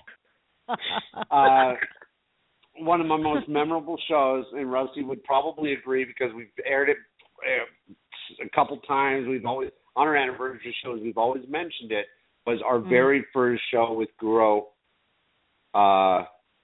Lindsay Largusa. Yeah. Because he passed away 4 days later. Oh, wow. Yeah. And our first show. Yeah. And we've had a lot of people ask to be on the show, and we've tried to accommodate them. Sometimes yes, sometimes no. One person asked me at Dragon Fest if he could be on the show. We've just never made the connection. He wasn't my first choice, and I'm glad we had Lindsay on the show because he passed. Because I was trying to get Frank Dukes as our first guest. He was out of the country. I tried to get K-Mac from The Last Dragon. But and this is what kills me. He was a celebrity 30 years ago. Mm-hmm. And I had to go through his publicist, and they had to say, well, what's it going to do for him? And finally he contacts me the day before the show and says, okay, what time is your show? I said, I found another guest. I'm sorry. Mm-hmm. And then Lindsay was on, and that is probably my most memorable ever, just because of the events that happened afterwards. I was having people call me and well, how can I listen to the show? Guru Lindsay's gone now, and it was a tough time. I was texting Rusty. I texted her and said, I'm flipping out. Mm-hmm. And she says, well, I'm in the middle of class. I'll have to get back to you. And I said, Guru Lindsay died. And she's like, what? And she stopped what she was doing. Yeah. I stood right in the middle of the training floor while everyone was practicing forms around me, and I looked at my phone and went, are you serious? And so I finally had to call Bob and go, what are you talking about? And it was, and it was then that we both realized that, we'd made the right choice as having him as our first guest. And it was meant to be. So, yeah. And well, Rosita, what about you? What have been some highlights for you? It's not so much like there has been like that one show. I mean, the Master Ken show was incredibly funny. I almost peed myself that night. But we've also had other great guests like Guru Wes Bennett, who's incredibly funny and has his own radio station out in, I forget where he's at, but incredibly funny. He had us in stitches. We've had great guests and great subjects to talk about, but it's been an ongoing thing, and that's my favorite part of it. I mean, we started out as being strictly talk, and then we just kind of went, let's change it up. Let's make it like more us, more our personality, and it's turned into a variety show as opposed to strictly interview, and opening it up to open discussion and looking for great subjects to talk about as opposed to only interviewing people. That's my favorite part of the show is the evolving of it. Mm-hmm. And trying to make it better, trying to make it funnier, more interesting, or more attractive, to the whole martial arts community. Because there's like so many niche martial arts shows out there. You've got like Ring Rust, which is like MMA or wrestling, I forget which, and that's a very popular one, but it only deals with MMA, and we want to deal with all martial arts. And that's my favorite thing about the show. Wow. Thank you. Aaron, are you still on? Aaron? Yes, I am. I'm sorry. Yeah, I'm here. I just had it muted. No, that's okay. I was wondering if you wanted to share a story about Restita or your, just what you think of the show. Anything. You want to make a comment? Yeah. Oh no, she's laughing. I gotta say, I have not met very many. I don't have the same kind of obviously basis that you all do, but I have seldom met. I think it's very ironic. In the last 2 years, I've met you and Michelle, so that's really cool. You're hands down. You've put faith back in me with martial arts because you're just the nicest people I've met. But this last Pama camp, Rusty's been promising me for more than a year. I'm going to make you a whip. I'm going to make you a whip. I'm going to make you a whip. Never, you just didn't get to it. So this camp finally, it's like the last night. It's like, oh man, okay, come on, girlfriend, you promised me a whip. And he's like, all right. So she has been halfway through one, and then she showed me how to finish it, and I'm over there finishing it. And before you know it, it wasn't that busy over there. But like in about, I think, 15 minutes, 2/3 of the women who were in the room were over by the whips. And there's a group of women who are trying to dance in the middle of this big gymnasium. And, I think it was Aaron Birch who had the DJ thing going on. I think that was her. Yeah. And so anyway, Restita sitting there going, okay, here's how we do it. And I'm like, I can't get it to work. Well, before you know it, there's at least 10 women in this auditorium cracking whips. I don't think I'm exaggerating on the number. Because everybody's just trying to find a place to do it. And we're indoors, and these other women are trying to dance. And before you know it, there's nobody dancing in this gym anymore. And I have a picture of you running across the gym floor with your hands over your ears, ducking. Trying to get out of the way. I had to. So I was freaking out. Everybody, rather than Sifu saying, all right, everybody, calm down, is you like running through the melee with your hands over your head, trying to find cover. Well, I did have to get on the microphone and go, okay, you know what, you guys, this is not expected, and this can be a liability. So let's put my whips away. And let's get back to dancing because this is not covered by the PAMA insurance. So and some of us moved outside. Yeah, it was. I don't know, that just was like, it was just kind of funny how it went to like. It was. Very few people were doing the whip thing, and then all of a sudden you look up and it's like the whole room was on fire doing whips. It was awesome. Yeah. Anyway. Oh, that was fun though. Even though it was like probably not the safest thing. Well, yeah, and the sight of you of all people running, ducking is what cracked me. Yeah. Reckless bullwhippers. Yeah, exactly. Right? And she's just like, beginner bullwhippers is why I was ducking. Yeah, and that was a miracle. No one actually hurt each other. That was stunning. Yeah, right. And half of them are probably saying, "Where's my husband now?" Right. Yeah, you said it. We didn't. Wow. Oh my goodness. Well, we have, I just want to remind our listeners what they're listening to if they just tuned in. This is Dynamic Dojo with Restita and Robert on Blog Talk Radio.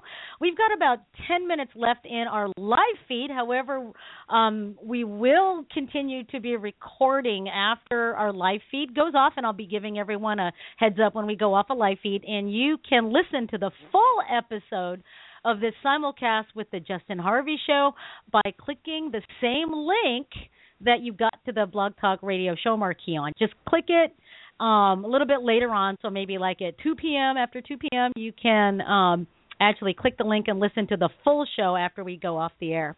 So anyway, let's continue. We're having such a good time.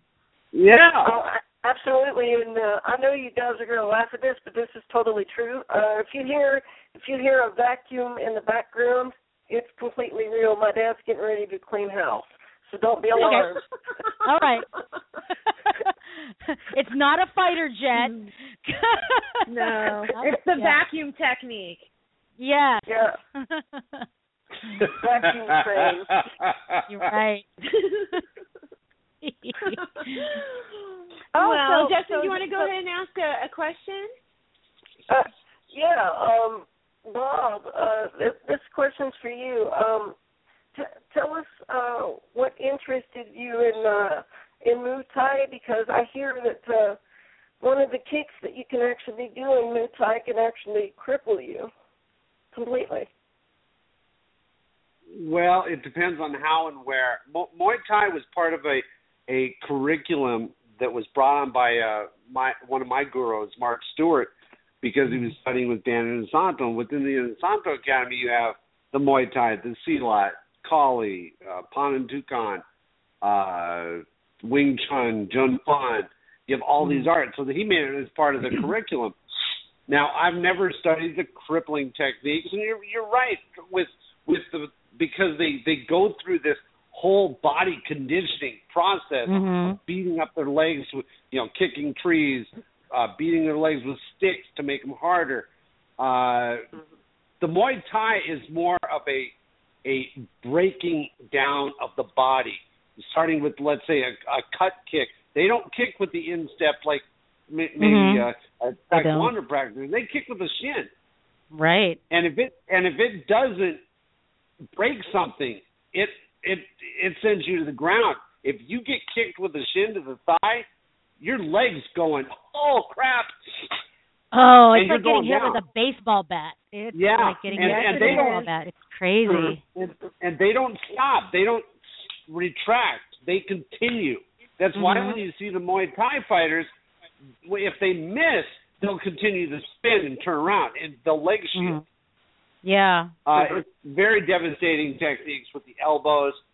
And again, they don't just stop at the surface with any of their techniques. They're 3 feet, 5 feet beyond the technique by the time their hand or elbow stops. Yeah, there's no pulling any punches or kicks. There is none of that. No. You go straight to the target. No, that's why their elbow is going to the ground. You're done. Good night. Good night. That's why I'm a full supporter of, like my students. I go, hey, you know what you should do? You should really take even just a few classes of Muay Thai down the road. Just go ahead and take a few classes, because you'll get a different feel for these elbow and knee techniques, and it'll transfer through to what you're studying now. It's great. I'm a full supporter of Muay Thai, at least the Muay Thai basics. Yeah. Oh yeah. One of the funniest things is to watch like a point fighter or somebody like that try to break a board, because they're so used to pulling their punches and not and they don't go through the penetration. They hit the board to break it and almost break their hand. Right. Because they're not going through it. Different application. Yeah, I think things would have been different for me, Bob. I think I would have definitely tried Muay Thai, because that style I seem to be, which I love all styles, but I seem to be more drawn to that style mostly. So. It's a beautiful art. Oh, it is. And Justin, it definitely has techniques and things that will work for you, even though you may be I'm trying to be PC here. You'll have to excuse me. You're in the sitting down position most of the time. Those elbows can be devastating. Yeah.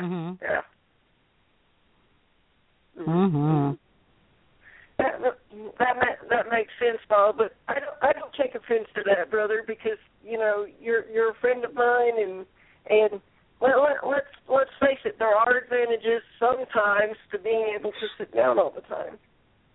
So there we go again. Oh my gosh.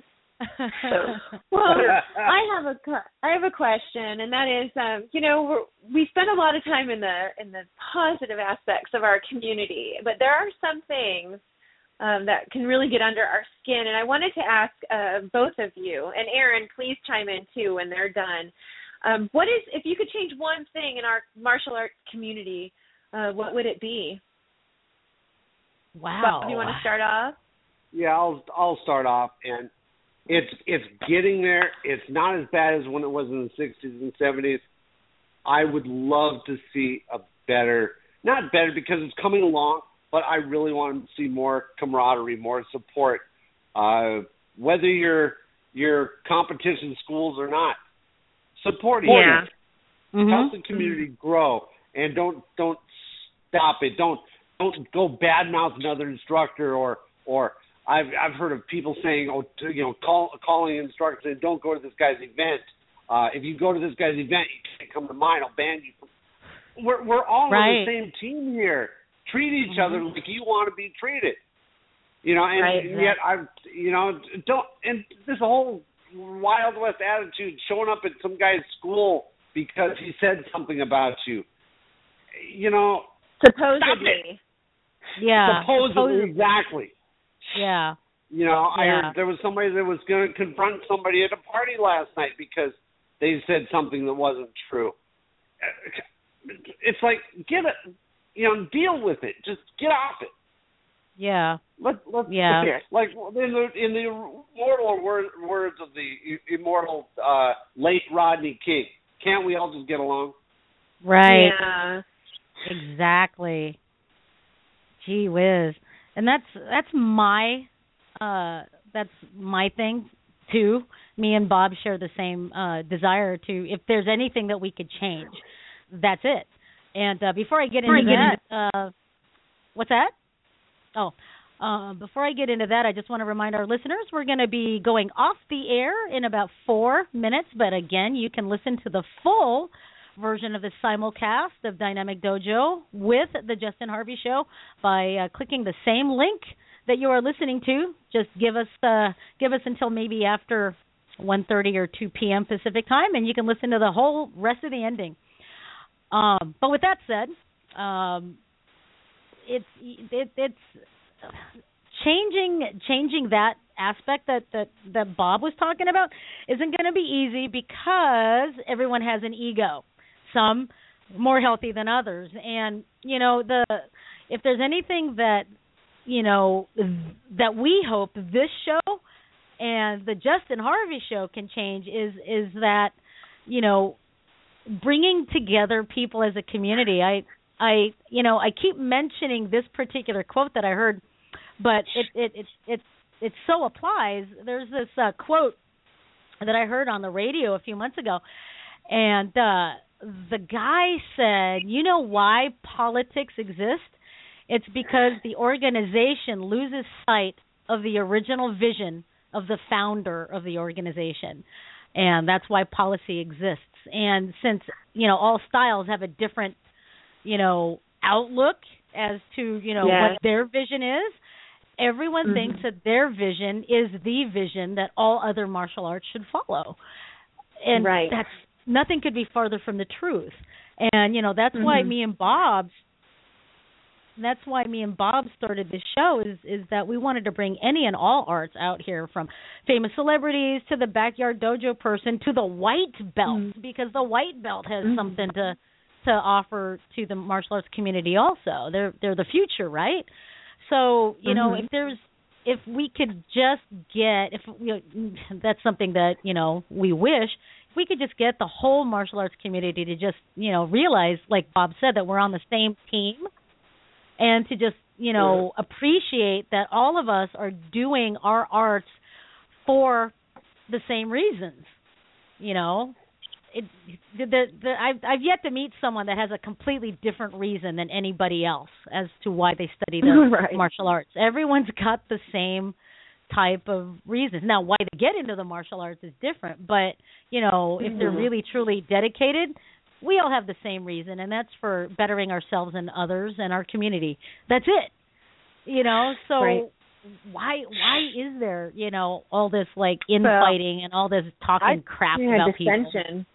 Well, you know, I think it has to do with culture, too, though. Like, even within a dojo, and this is where it gets old-fashioned for me, my first instructor was very much about it's a family-based dynamic.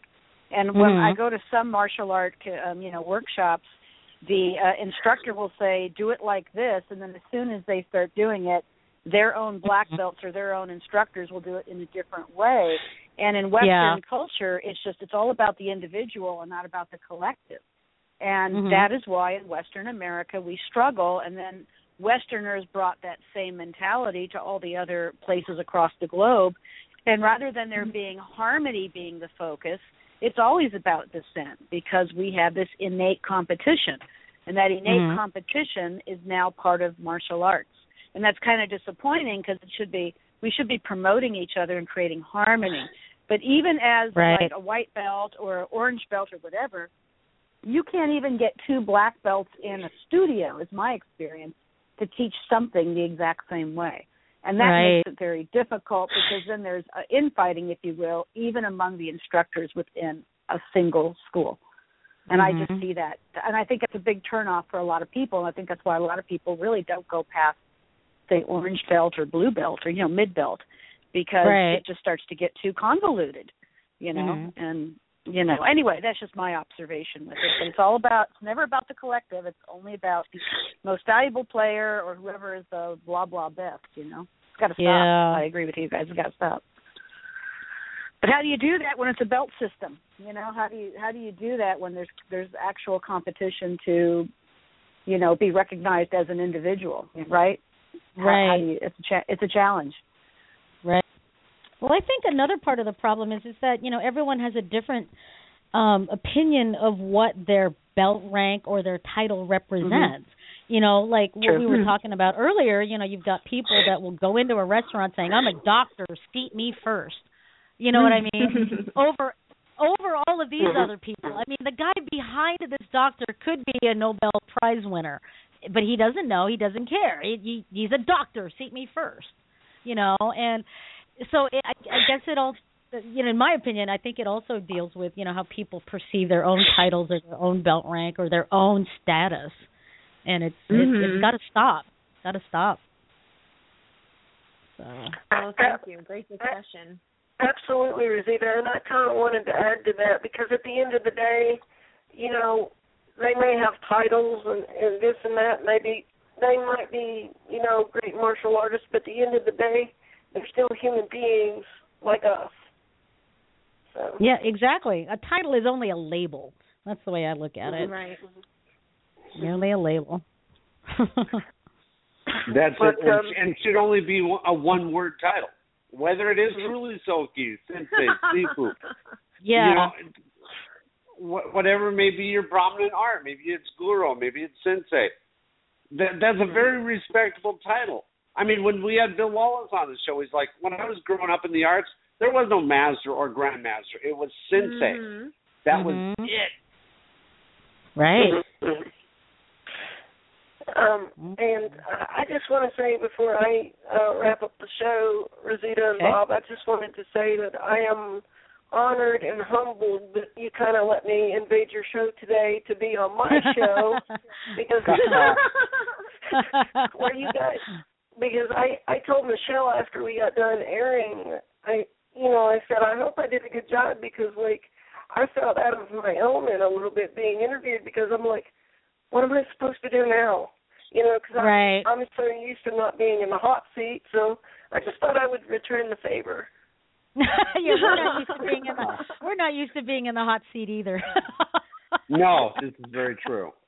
Yeah. So now we're even. So. There you go. But did you notice that me and Bob always steered it away from us? Yeah, we did, didn't we? You sure did. We're going to have an episode 2 for sure. Yeah, right? Absolutely. My door is always open to you guys. And for you guys thank too. You.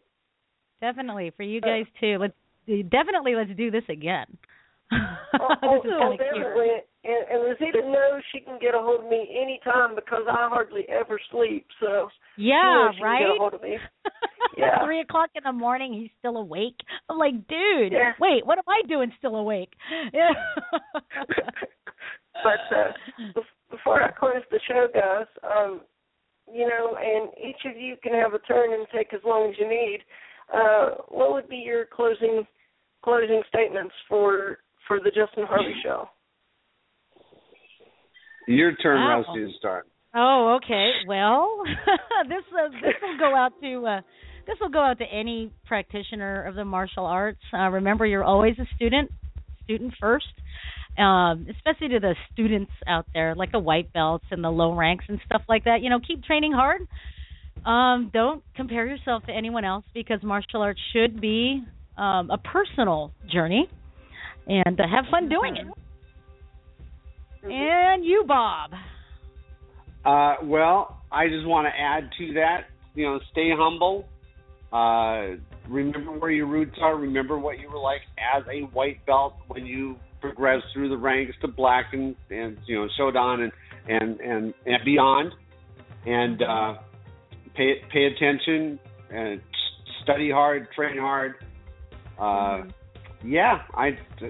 right there with you. And Aaron, how about you? Well, train for knowledge, not for belt, because if you train for the knowledge, then the belt comes. Yeah. That's right. Exactly. Right. Power. Yeah. Well, what about you, Michelle? What are your parting thoughts? Well, it wasn't supposed to be so philosophical. I just I told Justin to ask you guys. Look, listen here, lady. I'm not a guest today, okay? No, I'm just kidding.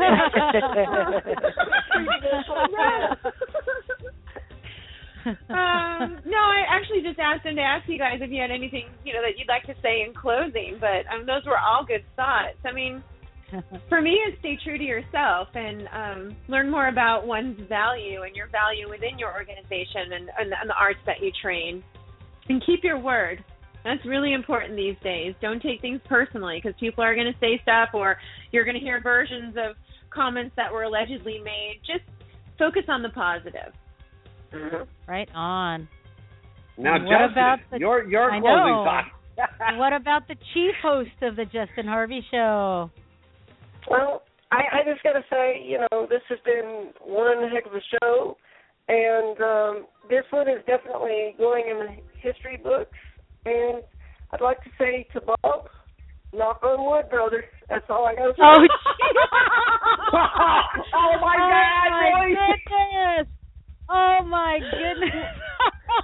Does that make him a woodpecker? Yeah, it does. Yeah. It does. Oh my goodness! Wow, I'm gonna have to. Now I know where the term pecker came from. Yeah, woodpecker. Yeah, exactly. Well, me and Bob definitely. Oh, go ahead. Who was that? Was that Aaron? Aaron. Yeah. Huh? What? What? Oh, I thought you said something about woodpeckers or something. I don't know. Maybe. Hey, Rusty, before we go off the air, let's bring Dan back. Oh, okay. And ask his last thought. All right. And Dan, you're joining us. Do you have any parting words for the show? Wow, it was a great show. For one, I've got to listen. It's nice not to be in the host and just get to listen to you guys talk. It's a real treat. It really is a treat to be able to listen to the depth of knowledge on this show and the depth of passion for the martial arts that you guys have. It's really a treat. I had a comment based on the rank stuff you were talking about. The rank is truly between your instructor and the student. And, you'll never see me use the title I was given to me by my instructor. And like in the Masters Hall of Fame, when I do signature blocks, it's Dan Heck. It's not Punchy Dan Heck, because that was talking to somebody in my organization, in my martial arts organization, my students. I see a lot of people get hung up on that, and I am Grandmaster or whoever, which really, right. and I'm impressed with their accomplishments, but it has nothing to do with my organization. And, we just need to fix that part of our ego a little bit and more in line with the holistic approach you guys are talking about. So it was a great show, and I'm glad I was a part of it. Well, thank you for joining us. And this is going into our Dynamic Dojo history books as well for being the very first simulcast with another radio show. And, definitely, let's do this a little more often. Thank you, Justin. Thank you, Michelle. Thank you for being our guest co-host there, Aaron. Thanks for calling in, Hanshi Dan. And Bob, of course, one great co-host. Awesome. Have a great weekend, everyone. And we'll talk to everyone next time. Bye-bye now. Cool. Everybody else. Bye, Regina. Bye. Bye.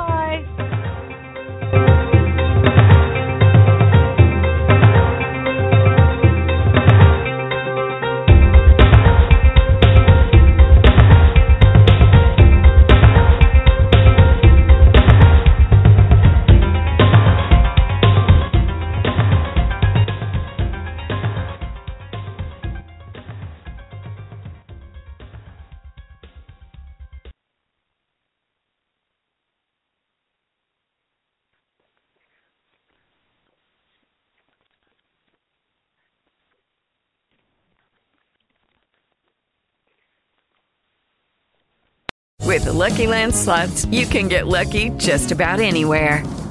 This is your captain speaking. We've got clear runway and the weather's fine, but we're just going to circle up here a while and get lucky. No, nothing like that. It's just these cash prizes add up quick. So I suggest you sit back, keep your tray table upright, and start getting lucky.